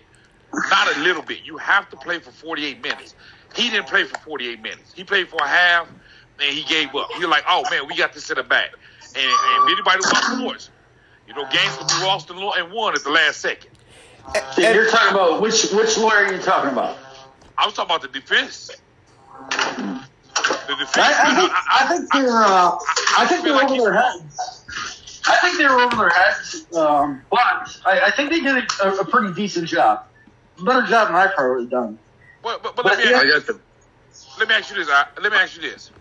Yeah. You on a hook. You sit in that hot seat for 5 counts. Yep. I told you who I'm going to hire. His name's Mike Brown. That's what I'm hiring. He's a black guy. Hey, Mike already said he won't do it. Mike already said he won't do it. He'll be a character witness. Listen. Hey. No, John, you'll be the character witness. You're going to be the whole character witness, all right. But my thing is, if you sit on that hot seat, do you want someone to do a pretty good job, or do you want them to go down swinging? I'll swing it. No, absolutely. No, what disappointed me with the counsel, right, Kyle's lawyers, was they're absolutely passive at the times they needed to be. They were methodical when they needed to be, but they were not aggressive when they needed to be. And that was a failure. I mean, in the beginning, yeah. And now reverse that exact statement I just said, and that was the prosecution. Prosecution was aggressive the entire time, beyond their capabilities, and the judge called them out for it. So it's like, I think this whole thing's a shit show. If you pull up the Arbery trial right now, it is polar opposite. They brought in subject matter experts, which me, Mike, and Katie were talking about the other night. With the Kyle case, they utterly failed, both sides, prosecutors and defense, for Kyle to bring in subject matter experts, external ballistic theory, internal ballistic theory, weapons experts, ammunition experts. The fact that they would have a fucking conversation about left hand, right hand, oh, there's no such thing. Motherfucker, I will send you the Google link for a left-handed fucking rifle. Like, are you that fucking dumb? Yeah. The whole argument about bullets are bullets, and this and this. Yep. How about paint a picture for a reasonable person, civilian that knows Dick from Shinola, about what the fuck difference does it matter if you're within 3 feet. Okay, if you'd like to expound on this, guess what? Here's my subject matter expert who's absolutely also my lawyer, Mike Brown. Welcome to the stand. You know, whatever. Yes, it plays a role. Yeah. But even those that are, let's take police officers for example. You tell me what department issues soft ammo to a street cop outside of SWAT. Name one. Somebody, please name one that issues soft ammo for their AR-15s for a street cop. Name one. Name one police department, please. Outside of SWAT. None. Please. So now you're asking a civilian who's going to use a long gun, lawfully 17 years old, doesn't matter, lawfully using the long gun because, like he said, he made that prosecutor look like a fool. And you got to give kudos to Kyle. Prosecutor asked him, well, why were you carrying a rifle? Why wouldn't you carry a handgun? Well, it'd be illegal in Wisconsin. I had to, it was a shotgun or a rifle. Rifle was more appropriate than a shotgun. I mean, and he's not wrong because what do most people carry? You're gonna shoot bird shot into a fucking crowd? You know what I mean? Like, let alone though, to be honest, they're lucky he was carrying a rifle because that close with a shotgun, you would have seen bodies flying. For sure. From the concussion. Well, so did you guys watch? Did you watch the HD resolution video that was the whole subject issue with the last 48 hours that I actually posted in my thread on my Facebook page? So it actually supports Kyle's case. And this is why everybody said, well, the video. The hinge pin for this case is that video, and I think that's why it's such a hot topic right now. If you watch that video, Kyle's being chased by Rosenbaum from the top right corner of the screen, through the parking lot, comes through the parking lot, towards cars. They go behind, I think it's 2 cars there. Rosenbaum's right behind them. And if you line that video up with the audio and with Zeminski's firing in the background, it almost correlates when Kyle turns. He's running, so he's not in a low ready, he's not in a high ready. He's just running. He comes up to an aim point fixed on Rosenbaum as he's being pursued, drops back down with the rifle, runs a little bit further, or turns around, brings it up again, still not firing, brings it down, still in pursuit, and then he's cornered at those cars. That's when he swings around again. And this is my interpretation from zooming in on this. And I got to love this Samsung Galaxy Z Fold 3 or whatever it's called. Man, the quality of this fucking phone is better than the television. Do you have the big one? Yeah, it's the Samsung Fold 3.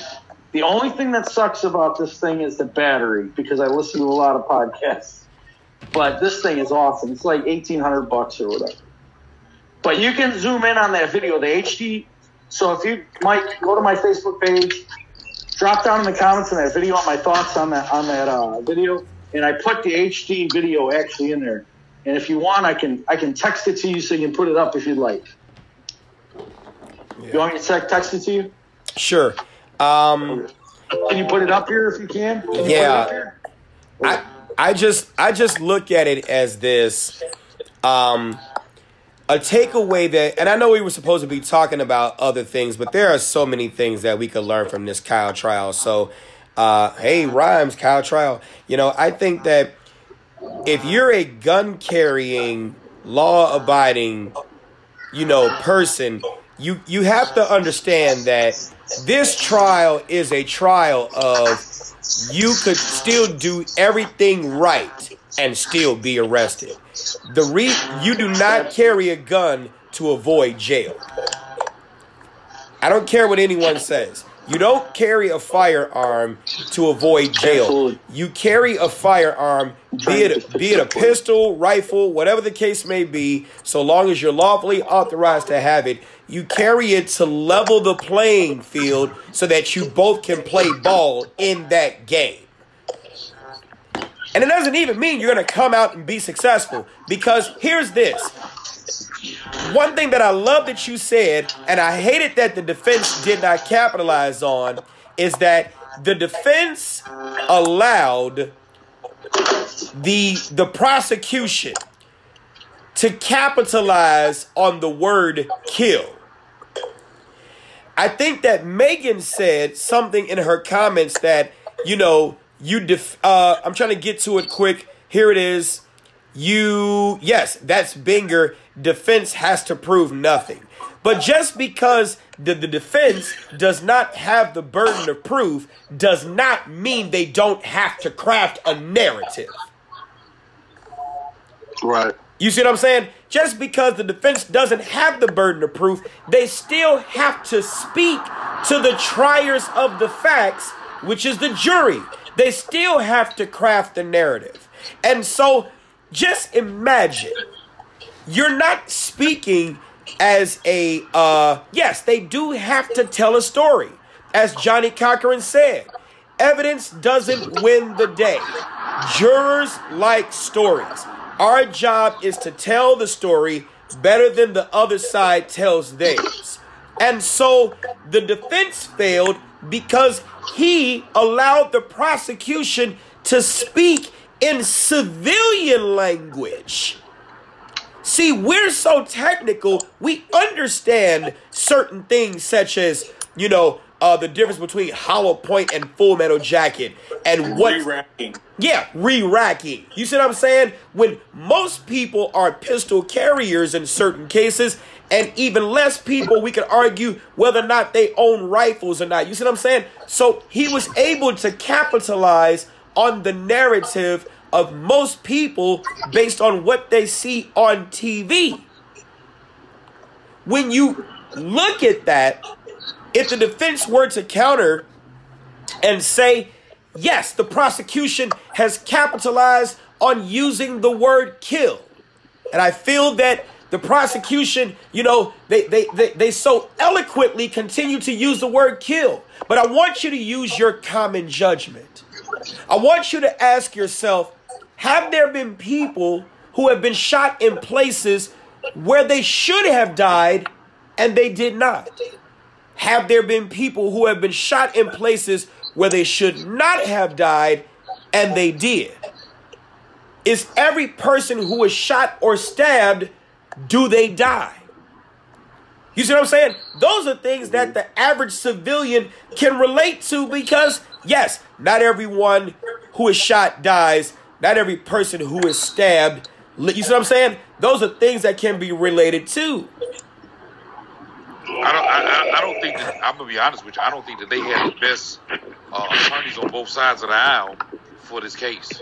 I think that I just feel that it's more qualified personnel out there. They probably could have capitalized on those key elements.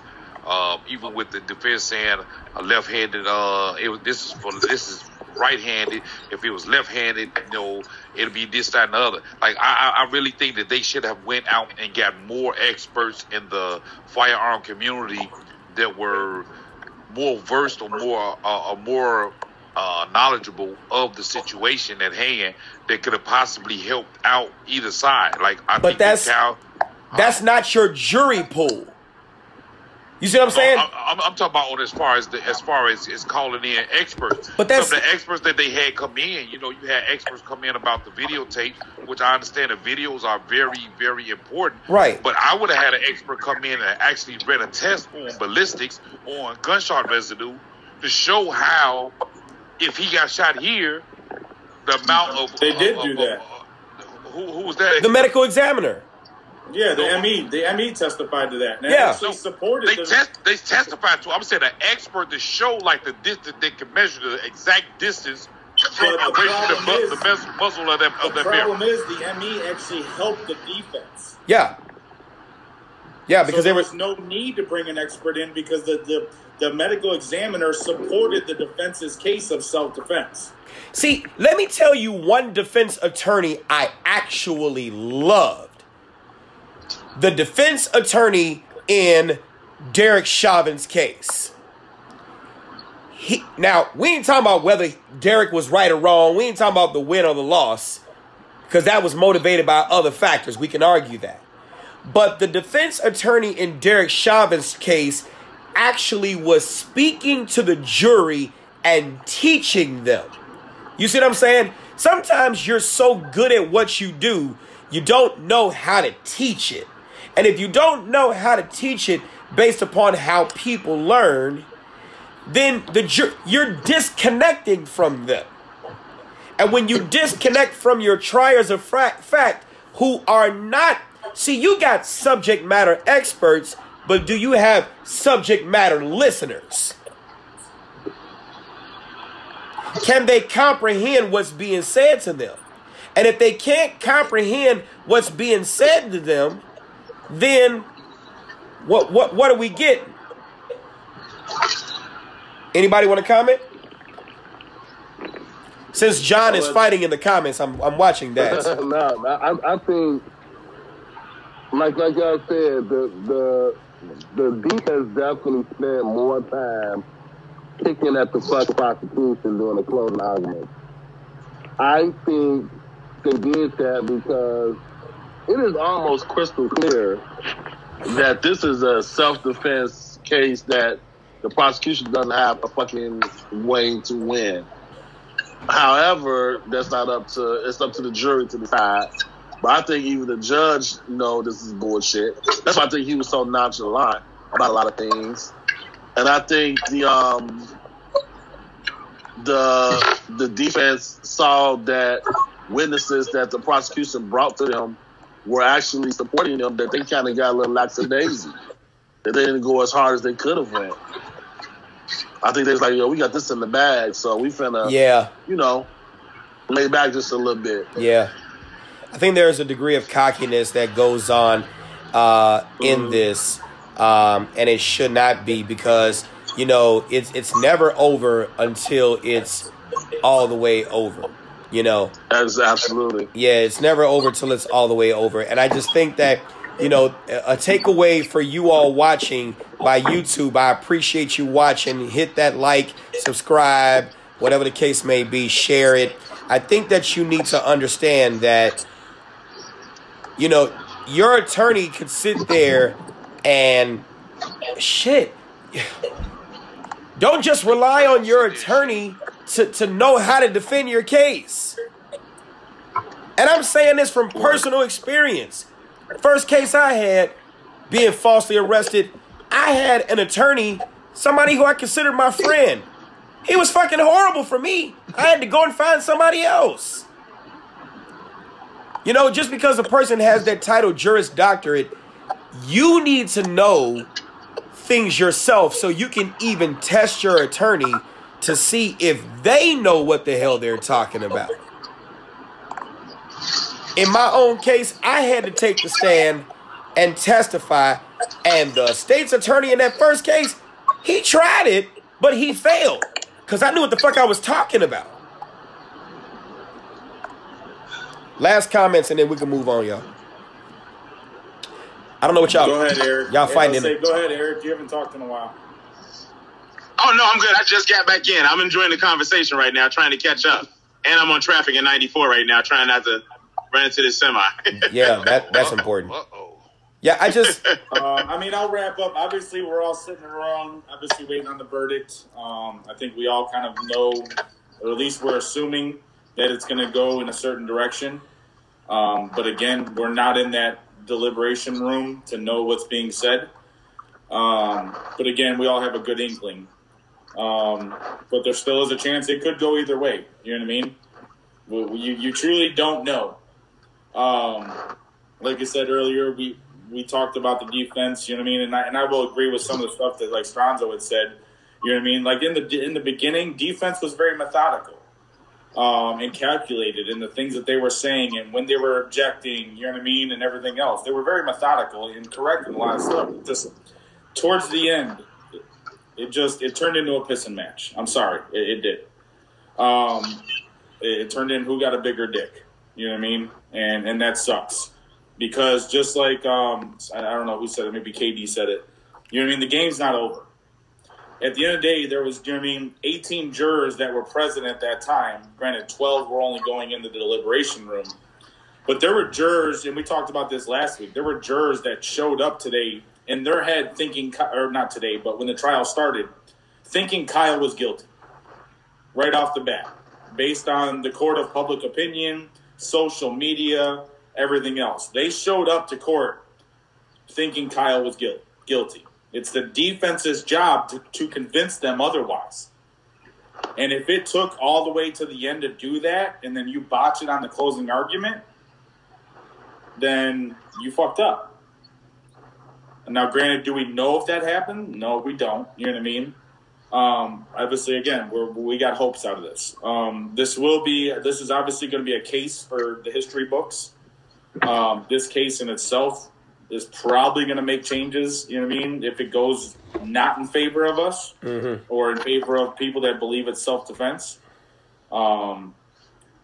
It's going to be used against us in the future. And then that affects us all directly as CCL holders, as police officers, across the board. This case will affect us across the board if it is not issued, you know what I mean, as self-defense. So everyone needs to take account of this, you know what I mean? And even if you're not Absolutely. a CCL holder, even if you're an open carry person, you know what I mean? This applies to you because it was stated in court. The second you are walking around with a gun in the open, you are no longer capable of self-defense. So even you open carry people, this case is going to affect you. Yep. And it's basically saying, if Kyle gets convicted, it's basically saying that it's totally subjective into somebody's personal opinion if you were in a situation of self-defense or not. It's clear, you know what I'm saying? It sends a terrible message because if you look at the tape, he is clearly on the offense. He is running away. He was being chased. We know that 3 or more people is mob action, right? That's a forcible felony, right? So, and look what the law says, reasonable belief that your life was in danger. So now you're going to leave it to somebody else to decide if you was reasonably believe if your life was in danger or not. It would set a terrible precedent for people defending themselves. Well, you didn't have to shoot them. You know, I mean, who are you to say, I could have not? How do we know if the skateboard kid wouldn't have bashed him with that skateboard? Them skateboards hurt, trust me. I got hit with one of them during the riots. They hurt. Like, they are not, it is not comfortable. So imagine if, if they would beat him upside the head with it and then killed them, then what? You see what I'm saying? So it would definitely set a bad tone in this country. Megan is funny. Definitely will. Megan said, "My firearms identify as a purse. Do not assign labels to them." Oh, Lord Jesus. I love it. Chrissy Our Ray. guns have pronouns. Pew and Pew. Look, I think that Christy provides a wonderful question for our last thing that we should talk about, and it's good to see Jacob coming back on. Mike, why did people in both of these cases run at people with guns? What did they think was going to happen? I'll read the question again. Mike, why did people in both cases think that run at people with guns? What did they think was going to happen? Of course, both of these cases, we're talking about Kyle Rittenhouse and Joseph Rosenbaum, and the other person in Bicep Huber and mob mentality. Yeah, and mob mentality only, and Ahmaud Arbery. Yep.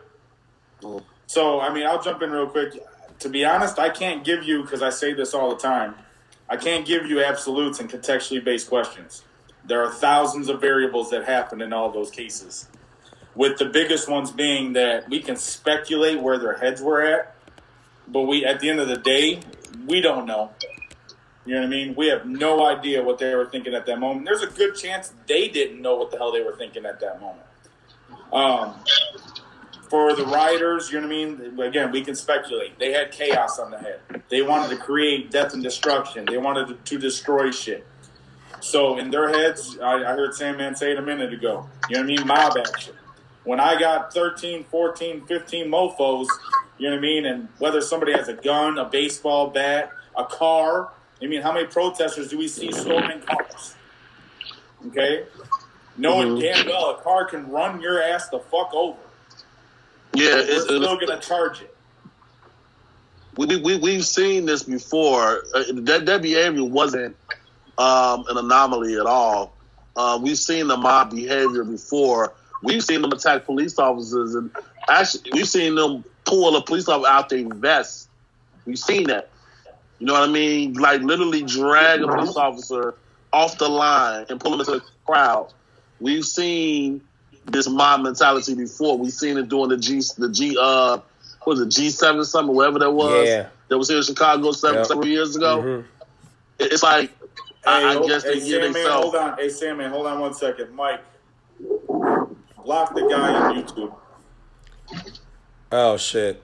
All right. Yep. Thanks. Sorry, Sandman. Good. I appreciate that. Yeah. We got an ignorant person. Go ahead. Okay. So, so I think these people get a false sense of security amongst numbers, and they feel like they can just they try to swarm. Like we've seen this behavior before. If you watch those tapes that happened in Oregon, you know they was riding for months. You've seen a lot of it too. They will swarm people who had maybe not a gun, but maybe a blunt object. I want to say that guy that was in the military that got killed right before the election in Oregon, Portland, I think he was swarmed too. Remember? He got killed? Yeah. I can't remember his name. I think he was swarmed as well. So it's like a mob mentality. Wolfpack Maybe mentality, we should. we used to call it. The wolf pack. So everybody sitting around growling and growling and growling until that one lone wolf go out and take that first bite. Once he take that first bite, that's when everybody is willing to go in, and because they got numbers. They think, and why they run at people with firearms? Because they really don't think they're gonna shoot. Like how many times have you seen people pull a firearm and not use it until you actually realize that they must. Now, this is the question that I had been posing over the course of talking about things relative to, you said he's back? Let me block him off. Yeah, he's Carlos back. is back. Wow. All right, every time y'all see What is he saying? I want to know. No, we're not going there. We don't have time for that. We can't use this terminology. We ain't got time for that. Let's keep going, y'all. We gone. Screenshot it and send it to me. It's already deleted. It's gone. Here we go. So the main thing that I've been saying is in this situation, the main thing that I've been saying, okay, Christy, matter of fact, let me see, Christy. Damn it, I don't know how to do that here. All right, I'm going to have to, we'll take care of that, Christy. The main thing that I've been saying here is the space that Ahmaud had available. Jacob, you still here? I'm still here. Okay, good. Remember, you said you didn't see the video, so I'm going to rewind this back just a little bit. And I've been talking about the space that he had where he could have ran in a different direction. Okay? Here we go. Sure. So that's the McMichael's truck that's in front. Travis is apparently out of the truck. Let's watch it. Matter of fact, let me slow the speed down. Oops, sorry, guys. Let me slow this speed down because that's what needs to be looked at. Let's see. Okay. All right, here we go. And you see all that room that I see over there. Like, you didn't have to go. So you see him going in front of the truck.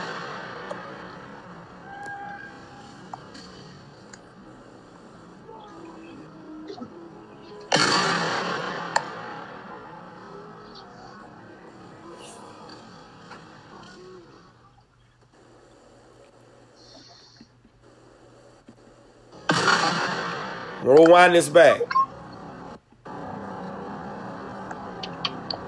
So they're spending a lot of time focusing on the guy that's behind the guy that's behind. I'm sorry. Yeah, I'm just reading some of the comments. They're spending so much time focusing on the guy who was behind Ahmaud as if this guy was really, really close.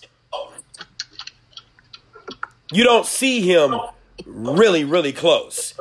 That seems to be a bit of a distance from Ahmaud.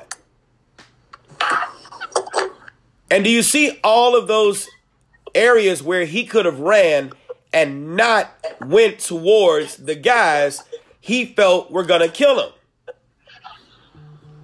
I mean, am I missing something here, guys? No, it looks pretty evident to me. You know, it's a lot of space. You got trees. Yeah. You got concealment. You know, you can zigzag. Yeah. A couple of different decisions should have been made or could have been made. Yeah. They could have been made. And then they talking about, well, they ran up on him and boxed him in. Where do you see him boxed in? I don't see him boxed in at all. If that's a box, that's a big ass box. But see, again, I mean, and I can play a little bit of devil's advocate. Play it, please do. Again, we've talked about this 1,000 times. When the shit hits the fan, you truly don't know how you're going to react. You develop that fight or flight response. And obviously, when you feel your life is in jeopardy, and obviously somebody's got a gun and you don't have a gun, there's too many variables out there, you know what I mean, to try and depict. Okay, so, John, I want you to unfuck that real fast. And I want you to go on ahead and work with the variables that you got, because I get the whole situation with the contextually mindset. Now, well, here we go. I want you to go on ahead and look at the variables that we have here. I see the variables because what I'm saying is this. Yes, you got no control. Yes, I get it. Right, I totally get that. So here we go. If you don't know what to do in these given situations, whose fault is that?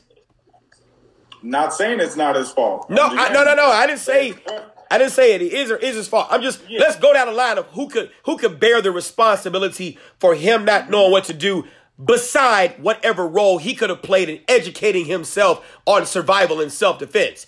Who else had a duty and a responsibility? We just talked about it earlier today. Oh, his parents. Thank you. His parents, absolutely. Thank you. Mama. Thank you. Yeah, I see we got somebody another. So yeah, y'all see this? Got it. Okay, good. You see what I'm saying? And so what I'm saying is this. No, I got it. I took care of him already. What I'm saying is this. You can't eat your cake and have it too. I'm saying, at what point in time do we start to factor in accountability? Mm-hmm. Not in America, you won't. Don't get me wrong. We talked about this earlier, and Kwan McNeese was in the conversation on TikTok. We talked about the Georgia law that says you are only authorized to make an arrest if the crime that is being committed, or if you got reasonable suspicion of that crime that has been committed, is a felony. You see what I'm saying? So we can argue whether or not the McMichaels had a duty to chase him. That's one point. But my thing is this. We talked about this on TikTok. Can you control the actions of another person? Yes, no, maybe so. Am I talking to myself? Again, there's variables. What is that noise? That was me backing him to my garage. Oh, sorry. Good. No, that's good. That's a good noise. That's a good noise. Again, there's a lot of variables there. You know what I mean? Can we control the actions of another person? Possibly verbally, if we're able to de-escalate a situation. Okay.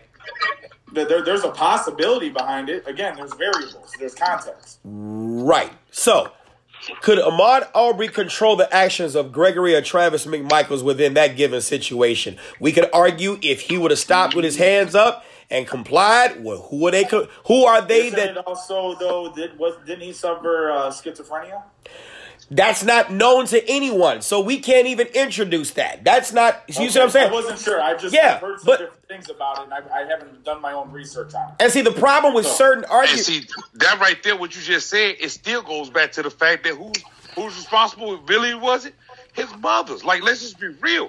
If you got a kid that you know suffers a mental illness or how so have you, I think all right, that fellas, come out here. All right.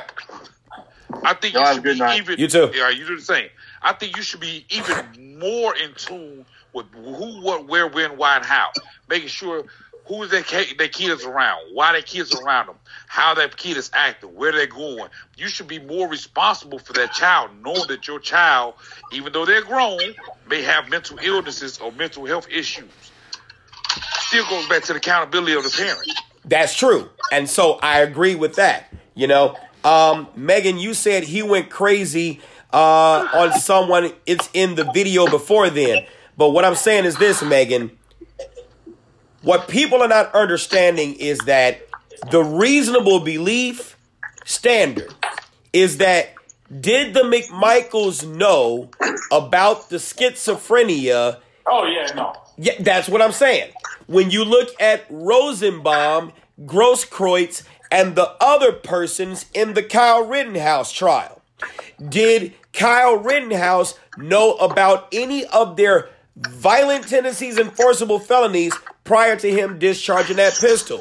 No, they did not know that. So since they did not know that, you cannot add that post-issue into the analysis of reasonableness of that person's action. No, absolutely not. But I mean, you can also say, you know what I mean, just about earlier when you asked about obviously trying to change someone's actions per se. I mean, Kyle actually did try and change someone's actions. When they first started coming at him, what did he yell? He yelled friendly 3 times. Right. Well, what? Here we go. Friendly. At that point, they didn't give him another choice. You know what I mean? He tried to de-escalate it, and it didn't work. But here's this, though. You've been trained. I've been trained. Sandman, Katie, and even Eric has been trained. We know what friendly means. You walk by as... You see what I'm saying? Yep. You walk by and start saying friendly to someone else. What does that mean? And that's the problem with people who are trained, right? You forget. That's just like me saying, all right, no problem. I'm sitting here dealing with a 1096 subject. Those of you all who, you know, we'll just say like the difference between Chicago police and other departments within the south and northern suburbs, they deal with 10 codes. Chicago doesn't deal with 10 codes. So if I'm saying we got a 1090, I'm hearing myself. Yeah, Hey, I got an echo. Yeah, I'm hearing an echo.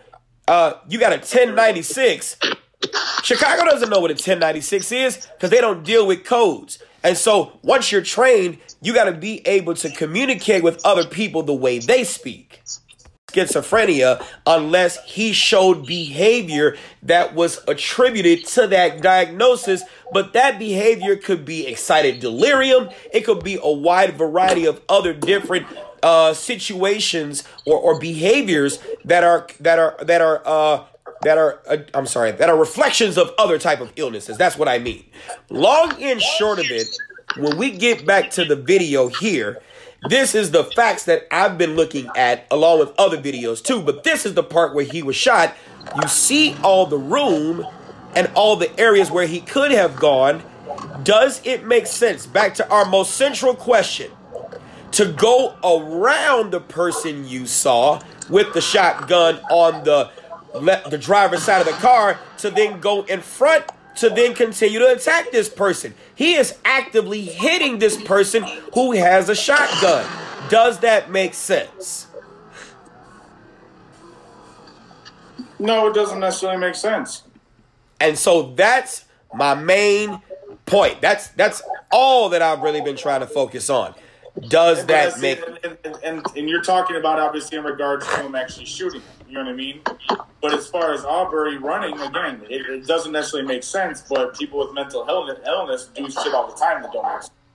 Absolutely. And so whose responsibility was it to keep him away and monitor his behavior in certain situations where he could be a danger to himself and or others. Family and or doctors and medical staff. One of them. Absolutely. Which guy are we talking about? Somebody said somebody banned this guy. What does that mean, Laura? Ban who are we trying to ban?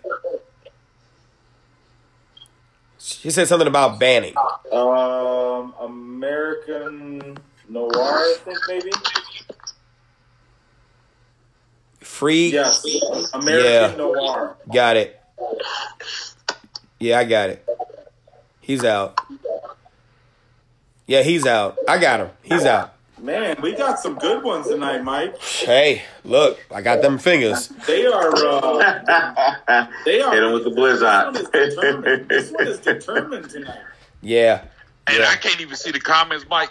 But this right here, the idiots is getting banned. It actually plays into exactly what we're saying. You don't want to see the comments, to be honest. But it plays into what we're saying. What we're basically saying is, you came on this live and you want to act a fucktard when you had another option for the rest of your night. You could have went and watched some television. You could have went and cleaned up your house. You could have went and did a whole lot of other things. The person that you can control is yourself. Don't try to control us over here. Okay. Oh yeah, no. That's a losing case right there. You're gonna try and control any of us up here. So Stephen Holliday makes a point. He says when you point a weapon at a person, it's considered an assault. Travis did it twice. Actually, Stephen, it's not considered an assault. It's considered an aggravated assault because the aggravating factor is the weapon. Neither here nor there. What's the context wherein that weapon was pointed? Well, and that's what I was going to say, because if that's the case, why didn't the prosecutor get charged in the Rittenhouse case? Because it's context. Because it's context. Was it wrong that he did that in the firearms world? Yes. Everything he did broke many gun rules. But was he doing it in malice content? No, he wasn't. He was trying to do it to prove a point. Is he still an idiot? Absolutely. But again, he didn't have no malice content or intent, not content, intent when he did it. So again, it depends on the context. Yeah. Yeah, Eric, what's your thoughts? I'm with you on that, dude. You ran out in front of this car and then ran back towards it like you had 1,000,001 places to dip off to. That's just common sense. You don't have a gun, a weapon. You got potentially more than one person in this vehicle. You've already identified that one of them has a gun. Yeah, you get the hell up out of there. And it's like, I hate it when people sit there and try to make it seem like persons with mental statuses are totally incapable. Are you fucking serious? The plenty of times I done responded to calls where persons with altered mental statuses, they knew what they were doing. They had to, and they could explain it too. And they will sometimes use it as a reason because they know society will give them that ability to use it as a reason to do certain things. Come on, man. He knew exactly what he was doing when he ran around the front of that truck. Come on now. Come on now. Let's start it from the beginning. Here we go. I'm going to play it again. You see him running. And it's a nice little jog too. You see him running. Now, they could have shot him on approach. You don't see that. You see him observing. Let's look at it. You see him observing Travis McMichael. If, in fact, this is Travis McMichael pointing the shotgun at him, let's just say this is him doing that, right? Let's just say that for the sake of argument. You see him deviating away from that, going around to the passenger side of the truck to then run in front of him? Come on, bro.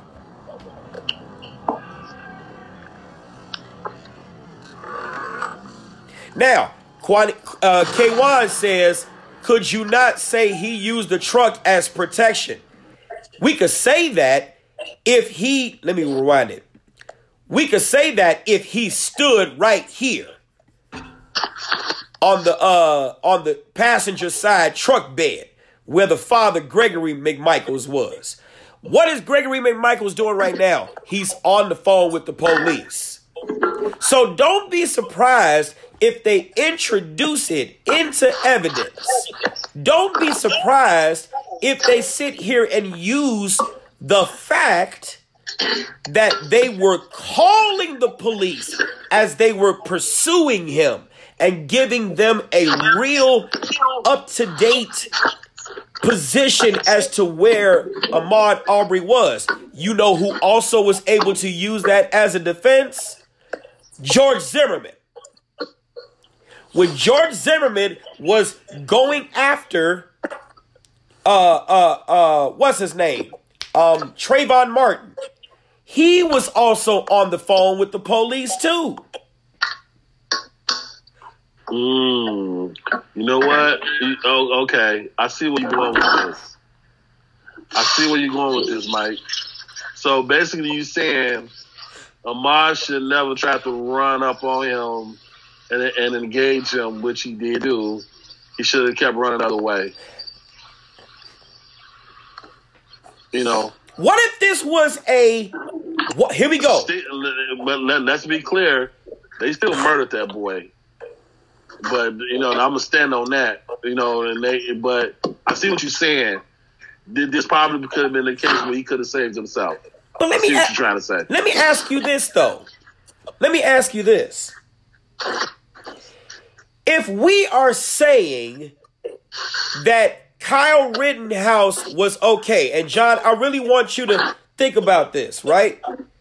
Okay. If we are saying it was okay for Kyle Rittenhouse to press the trigger against Joseph Rosenbaum for him trying to take his gun, then would that not be the same argument that could be had here, that it was okay for Travis McMichael to press the trigger when it is obvious that Ahmaud was trying to take his gun?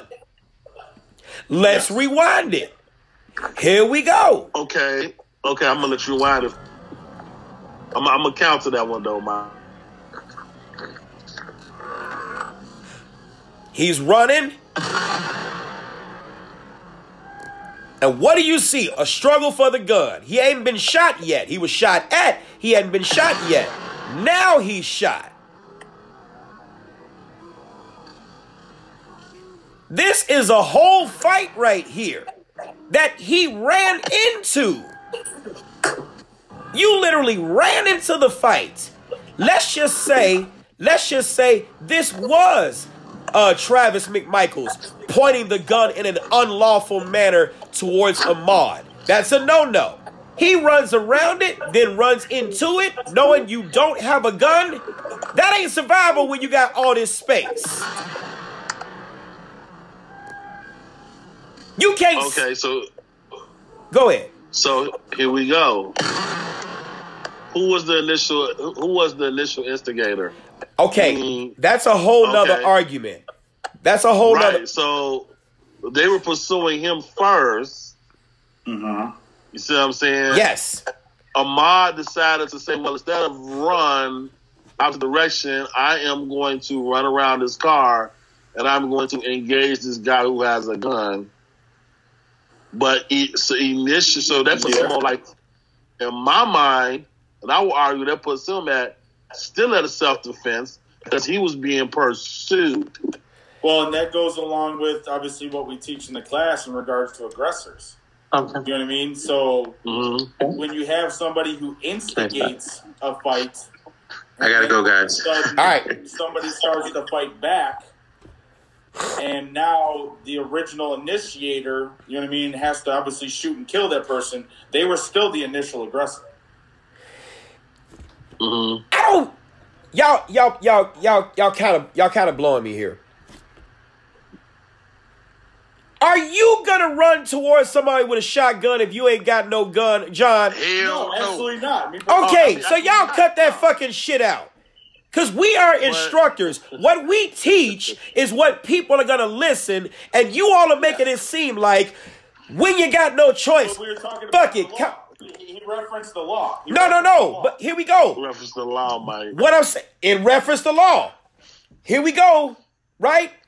I'll throw my arrest record on the table against any of you all in here. What I'm saying is this. Could this have been...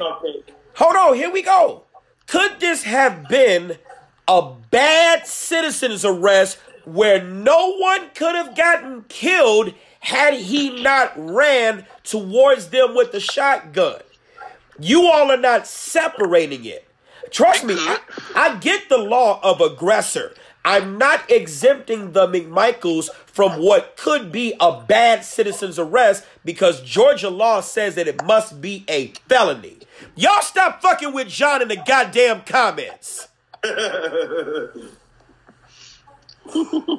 Bucket asses. Y'all stop that shit. Thank you, Jeremy. I would have went the other way. You got all that motherfucking space. Because what I'm talking about is saving fucking lives. The McMichaels are not necessarily my concern. The law says that it was supposed to be a felony where that gives them a reason to pursue. It wasn't a felony.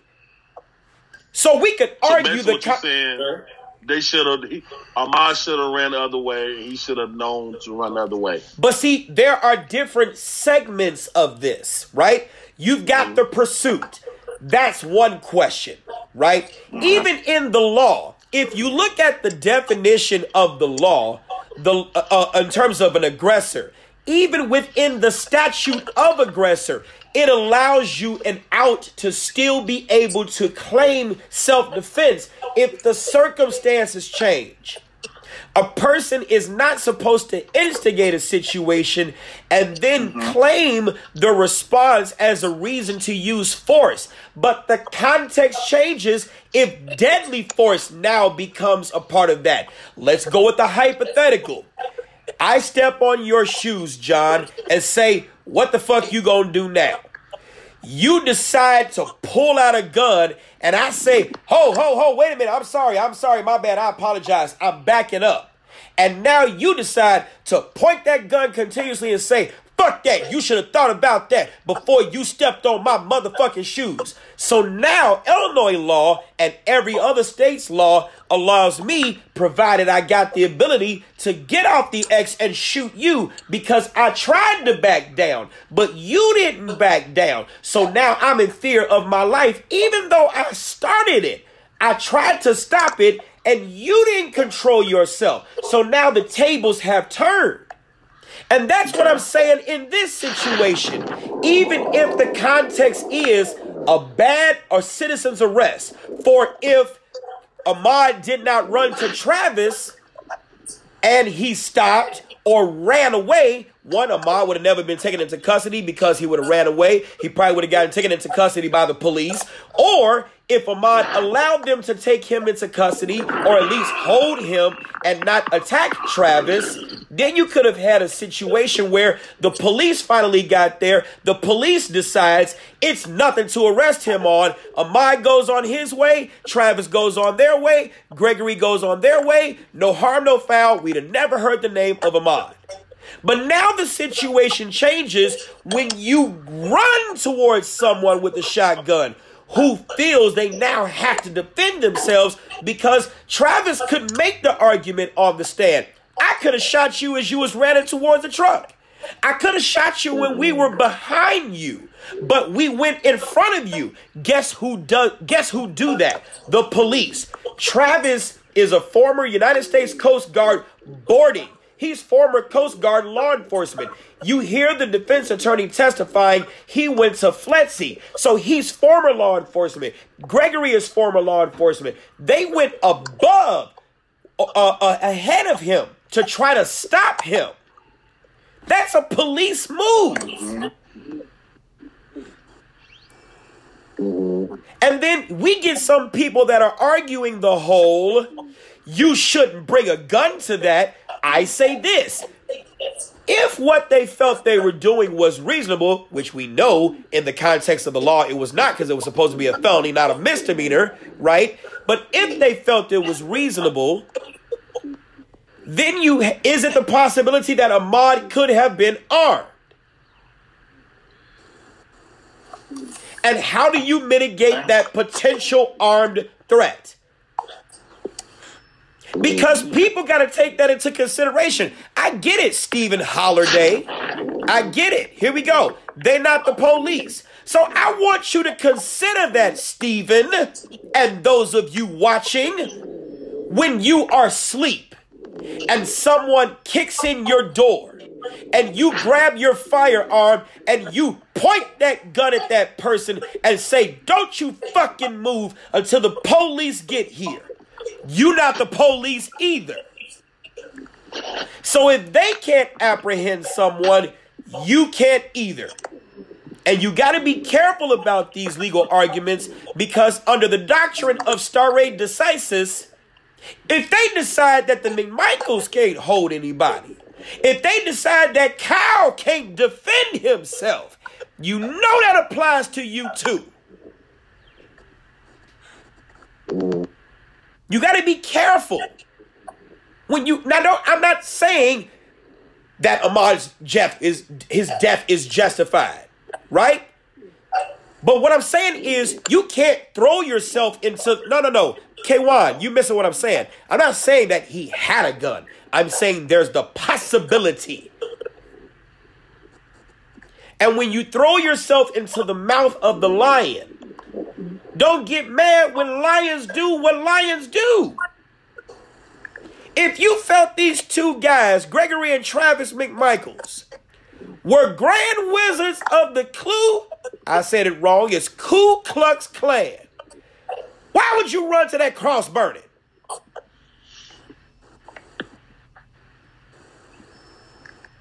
Come on.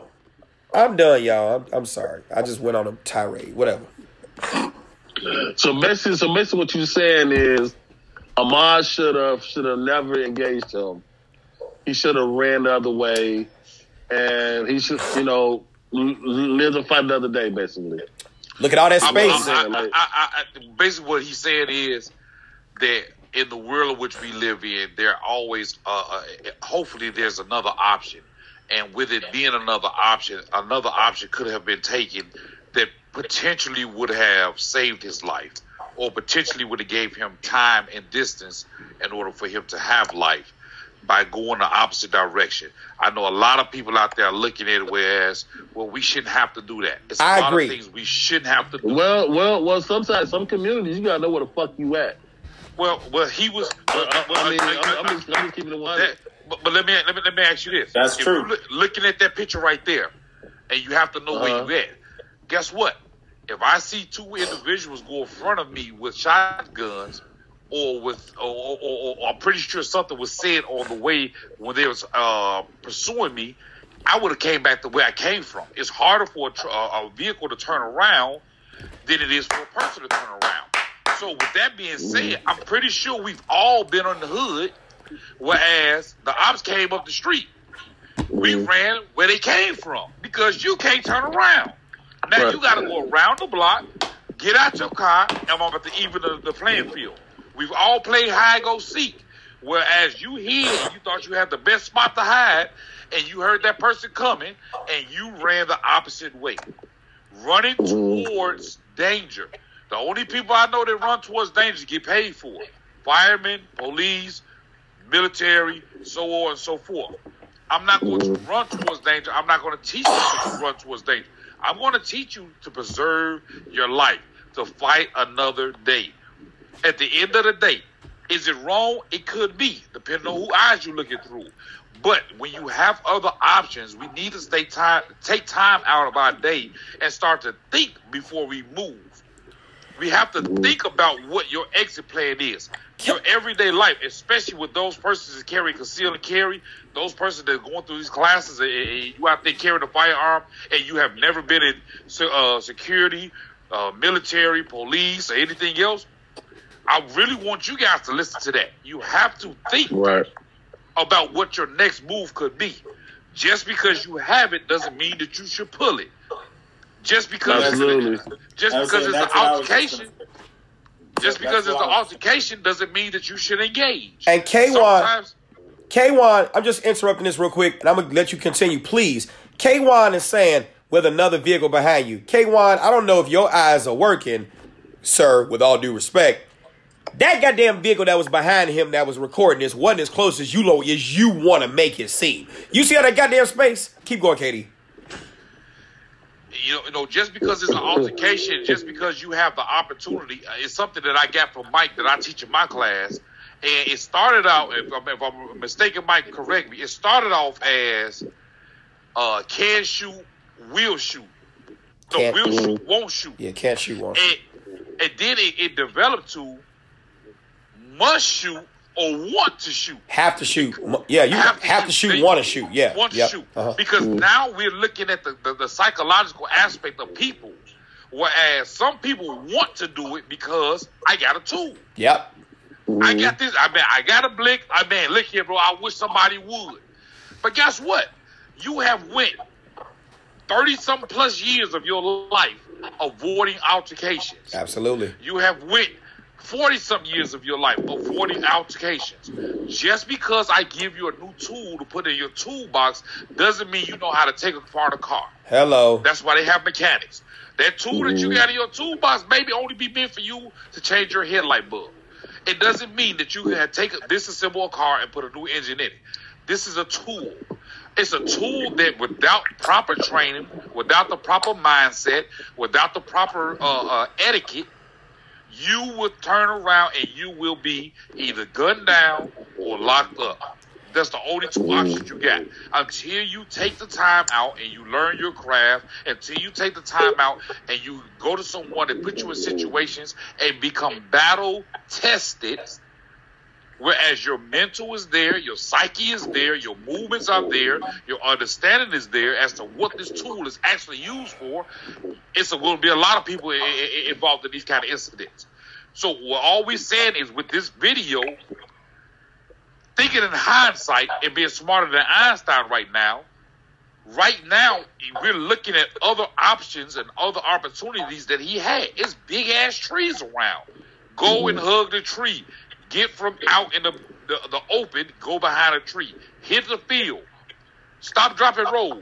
But to engage into running, it's just like me saying, oh man, the neighbor house is on fire, so I ran inside of it to go try to save everybody, and it's blazing up. The firemen ain't here yet. Well, when the firemen get here, they may just run into that house, but they have the tools to go in there. They got sealed. They got scuba tanks. They have the big thick jackets. They got hoses. They have all of the things and the tools that they need, and they've been trained. So, right. I'm not trained for that. I'm gonna stay in my lane. I want to say one more thing before I can jump out. I gotta get up in a few hours for work. Yeah. So culturally, in the South, see, we're going to see this case again. Just like I said it years ago, because me and Mike was talking about this yesterday with George Zimmerman, and I said it. I thought about it. I said it years ago. Like, this is not going to be the last time. Vigilantism. They don't really call it that down there. This is what they do. If you're suspicious, they're going to confront you in their neighborhood. That's just what they do down there. I'm not saying it's right. I'm not saying it's wrong. I'm telling you, there are certain parts of the South. There's certain parts of Chicago, Mount Greenwood. If your black ass is there, they're going to come outside and what are you doing and who are you here to see? And if they don't like your answer, you're going to have a confrontation. Let me ask you a question. Much to your point, if you are black and you go into a heavily gang-infested neighborhood and you look like you don't belong, will you get challenged there too? Oh, absolutely. If you opt, you absolutely. Absolutely. Okay. Just want to throw that in there. Keep going. So what does that tell us? What does that tell us? What's the learning experience? Now we identified the problem. What's the solution behind that? Pay the fuck attention to where you at and stop being a goddamn victim and be a motherfucking survivor. When I teach my class, and I hate to say it, when I teach my class, I tell them, if you was a bitch and was scared to go in Pilsen before this class, you're going to be a bitch with a gun and a concealed carry card be still scared to go in Pilsen. This does not make you tough. This does not make you smarter, quicker, or anything else. If you didn't move that way before, don't move that way now. For this Ahmaud Arbery case, we don't know the specifics. We don't know. I don't know a lot about the case. I don't know. But in hindsight, again, there are other options that could have been taken to alleviate this problem right here. Like you said, with the George Zimmerman case. I know people going to give me flack about it, but let's just be honest. If you want to touch on that, what could have been done differently? I'm sitting here talking to you guys like this now. How does this change the dynamics? It should change the dynamic big time. I mean, we got to have a conversation if you want to save lives. If the objective is to save lives as instructors, tutors and defenders of the Second Amendment and all that good shit, we got to talk about survival, and we got to possibly save a life next time, so the next person could know. Like, hey, this is what happened in this situation. It's called debriefing. Make sure you don't make the same mistake, because it can happen if you're in the same situation that the outcome could be totally the same. I mean, this shit is George Zimmerman all over again. It was just two offenders now. You know what I'm saying? The police didn't tell them to stop pursuing. But I don't know what the police said because I didn't hear the tapes. But what I do know is he was like, when a motherfucker say that colored person, when they stop that colored shit, you already know what they on. You know what I'm saying? Like, don't no reasonable white person use the word colored. You know what I'm saying? That's just real. John, you know that. I mean, you're white, obviously. You know that. You know what I mean? You one of our white brothers. We all brothers. We all brothers here. But you're not finna call nobody a colored. No. You know what I mean? Right. But some of them down there, that's what they do. That's their code word for nigger. Mm-hmm. But let me ask you. It's so again, who you mad at? Are you mad at the snake, or are you mad at yourself for trying to shake his hand? Say it one more time. Are you mad at the snake, or are you mad at yourself for trying to shake the snake's hand? Man, I am upset that Ahmaud even tried to go beat his ass or whatever. You never run up on nobody with no pistol, no shotgun, no rifle, no bazooka, no nothing. You gotta go. You gotta run the other way. You know what I'm saying? Even if you have a pistol, you never draw the drawn gun. You know what I'm saying? They already got the drop on you. It's like if you know what I'm saying? If you never draw on a drawn gun, you damn sure don't run up on one. I don't understand why. Right. That's what I'm saying. This is a hard fucking concept for people to believe. And it's amazing how many of these... I'm going to go there. Fuck it. It's my platform. People don't have to let me give a fuck. I can't believe how many of these... I just got my gun. I'm blackity black and I'm black, y'all. Folks, you just got your shit. And all of a sudden, you can't grasp the concept that you don't draw on an already drawn gun and you don't run up on somebody with one. You got a problem with my fucking message. I don't get that shit. I mean, I do get it. I get it. Trust me, I get it. Because some people just don't get it. You live in the bubble and you just... Fuck it. I don't get it, but again, like you say, we if it was common sense, the world would be totally different.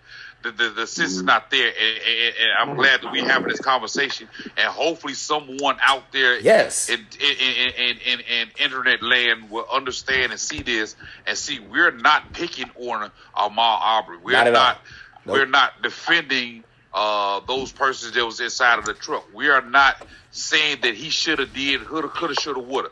What we're doing is we're dissecting a situation that is in the news today to try to give you a different perspective on how to survive and how you won't be Ahmaud Arbery. You won't be put in that position or that predicament if you're living in the South, the North, the East, or the West, how you should make or you could make a better decision. Yeah. It's learning from someone else's downfall, learning from someone else's tribulations and trials in their life. You don't have to go and do that same thing. Please don't go out there running and say, I wish they would. I wish a motherfucker would.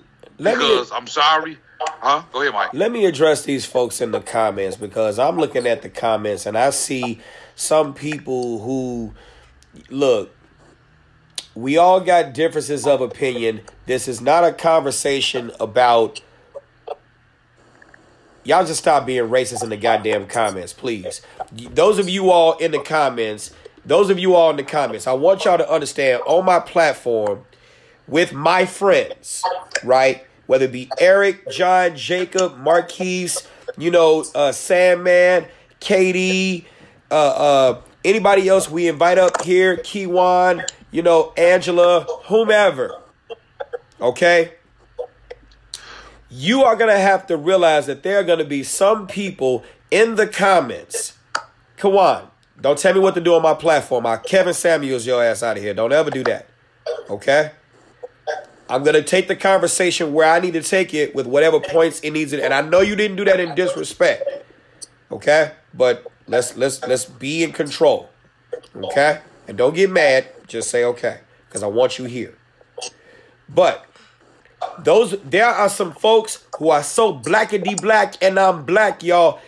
Or so whatever. They trying to argue points. Just cut that shit out. You have to understand this. First of all, if they never, I get what you said, K1. You fine. It's all good. Respect. There are some folks, hey Gladys, there are some folks who have never gone out of the spectrum of their communities. That's all they know is black, black, black. So they can't relate to the context of things outside of that community.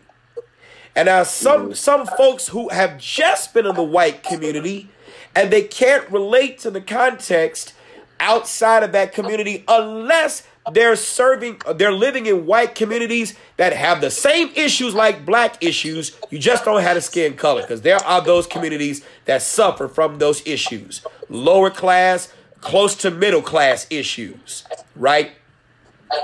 You have to see if a person can understand the argument that you're trying to pose. Stop giving some of these people in the comments all your energy. Cut that shit out, because you're feeding your ego and fucking my shit with all this other stuff. You see what I'm saying? I agree. Stop with the race fighting. This is to learn everyone's point of view. And that's what I'm saying. When it's time to inject race in this, we gonna do it. I'm moderating this shit. But when it's time to separate it and come as one, we gonna do that. Because family matters. You see what I'm saying? Family fucking matters. That's what this is about. Helping people, regardless of race, avoid becoming a victim like Ahmaud was. You don't get to put yourself in the shark tank and then protest sharks for doing what sharks do in their environment. You don't get to put your hand in the lion cage and then when lions do lion shit, be mad at lions. And then we live in a world where they gonna go euthanize that lion when all he did was what he would always. Yes. Anytime something come up in here, I eat it. So now, what makes me not think that I'm supposed to eat your dumb ass? It's two different guardrails to tell you stay the hell up from over here. Yeah, I'm gonna use my famous line, and I'm gonna go, Mike. Yeah. People have to remove emotion and look at the logical lesson here. There is a lesson in what you're saying. Like I thought about it when we talked about it yesterday. And I said, God damn, you right, because we've seen this shit before. You know what I'm saying? And me, I look at my life. I've been in a situation where I was somewhere and motherfucker looking at me like, who the fuck are you? You know what I'm saying? Yeah. And why are you here? Yeah. You know? And you know why they doing it. Shit, I've gotten that.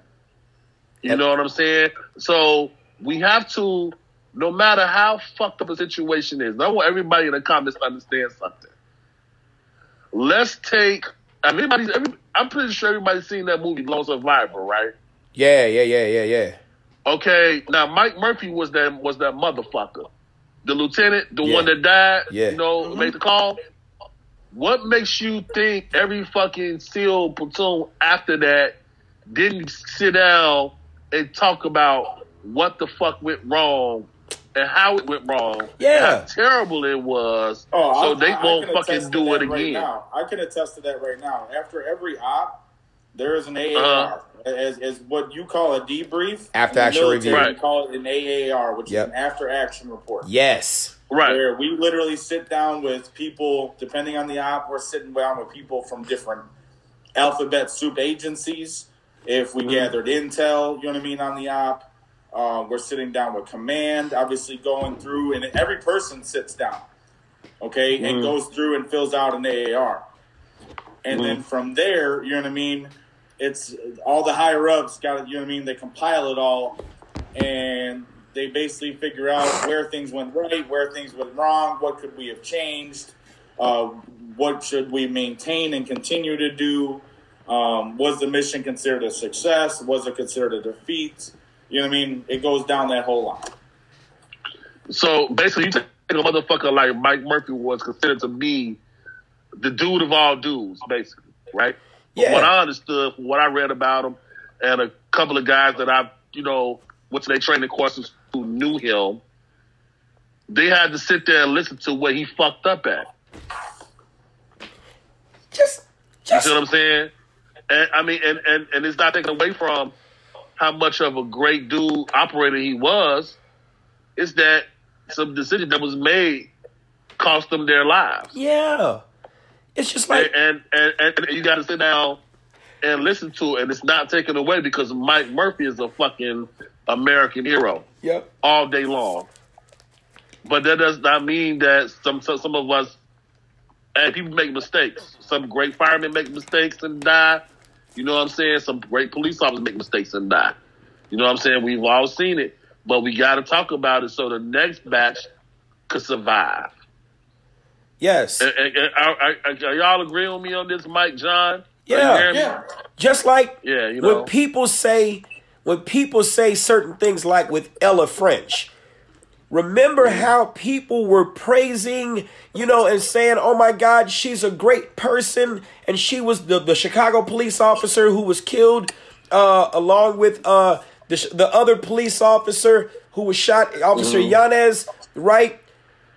You can still say, yes, she was a police officer. Yes, it was okay for her to be on the job. And also say, yes, she should not have been on that unit. Yes, she did drop the ball.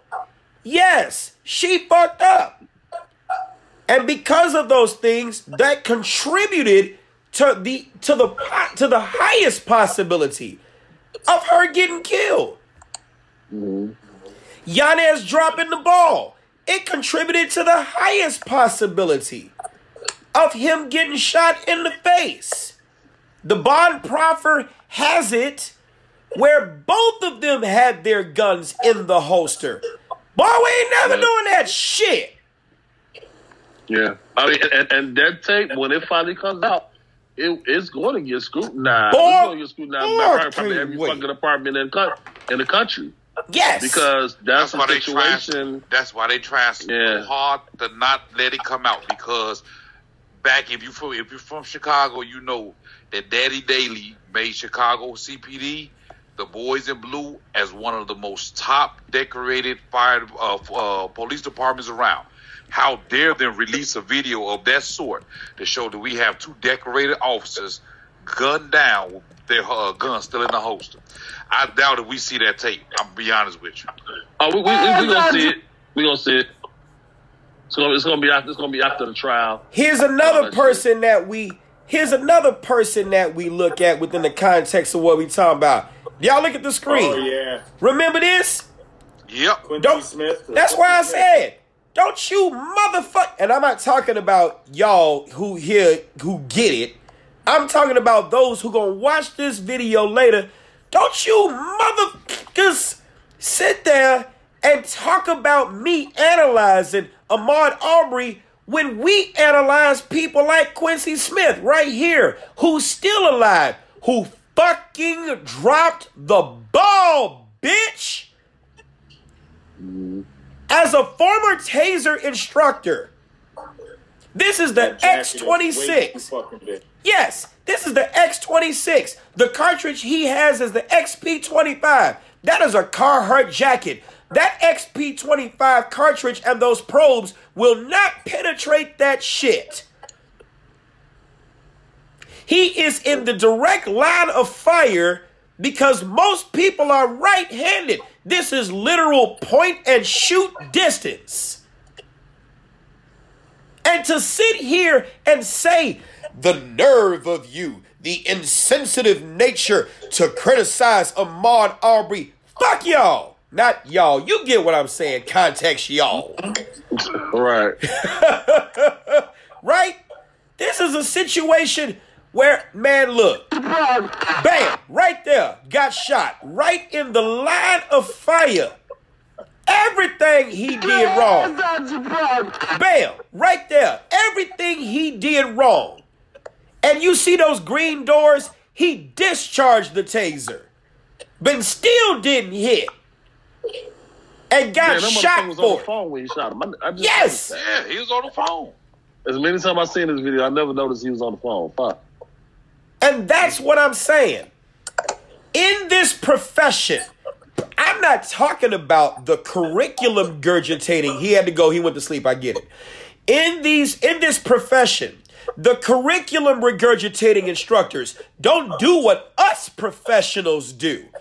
We analyze the traumas of other people to save those who could be saved. Yeah. So don't come for me, bitch. Because not everybody want to be saved either. Yes, because if you can't see that in this Ahmaud Arbery situation, he could have used all that space. If you want to sit here and make that vehicle closer than it was, then use a plumb motherfucking fool. And you need to use that to motivate yourself to go get some goddamn training. And that's what we've been arguing all this time. Get your ass some motherfucking training, because it's the fact that Ahmaud Arbery did not have that attributed to his freezing of not knowing what to do.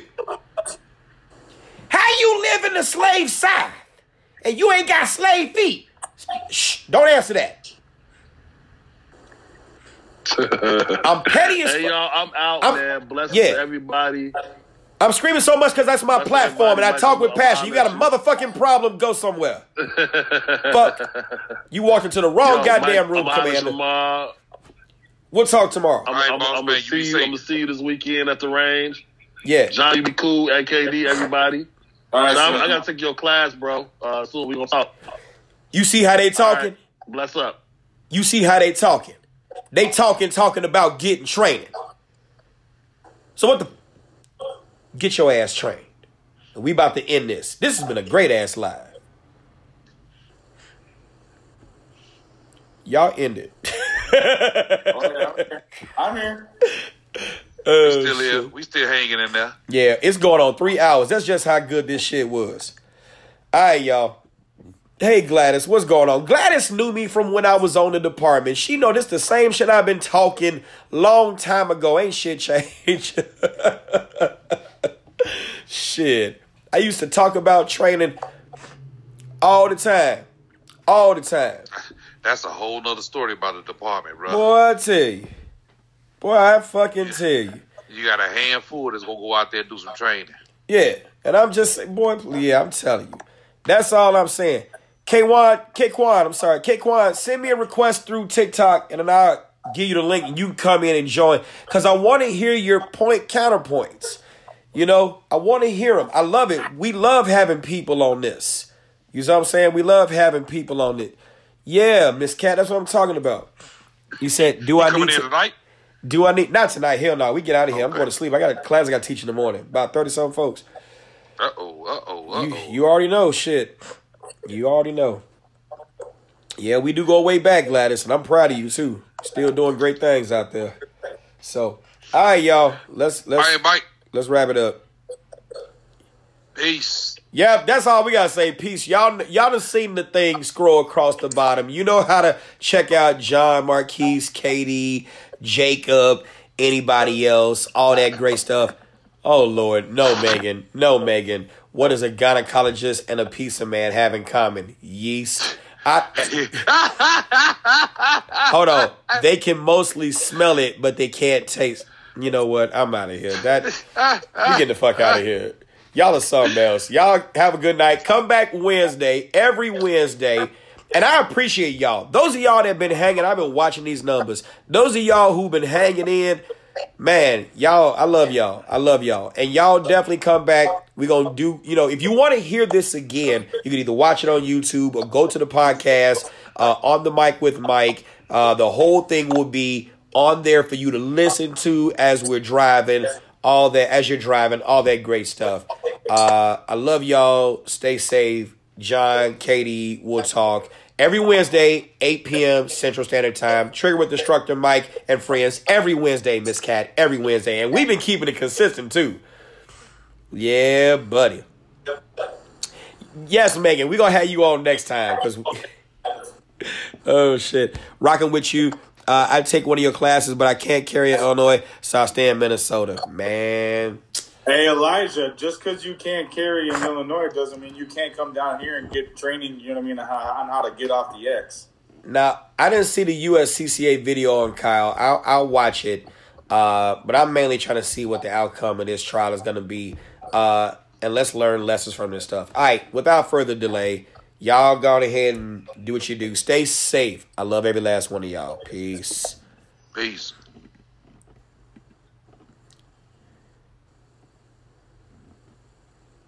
All right, we out. I was waiting for it to go great. How was that, man?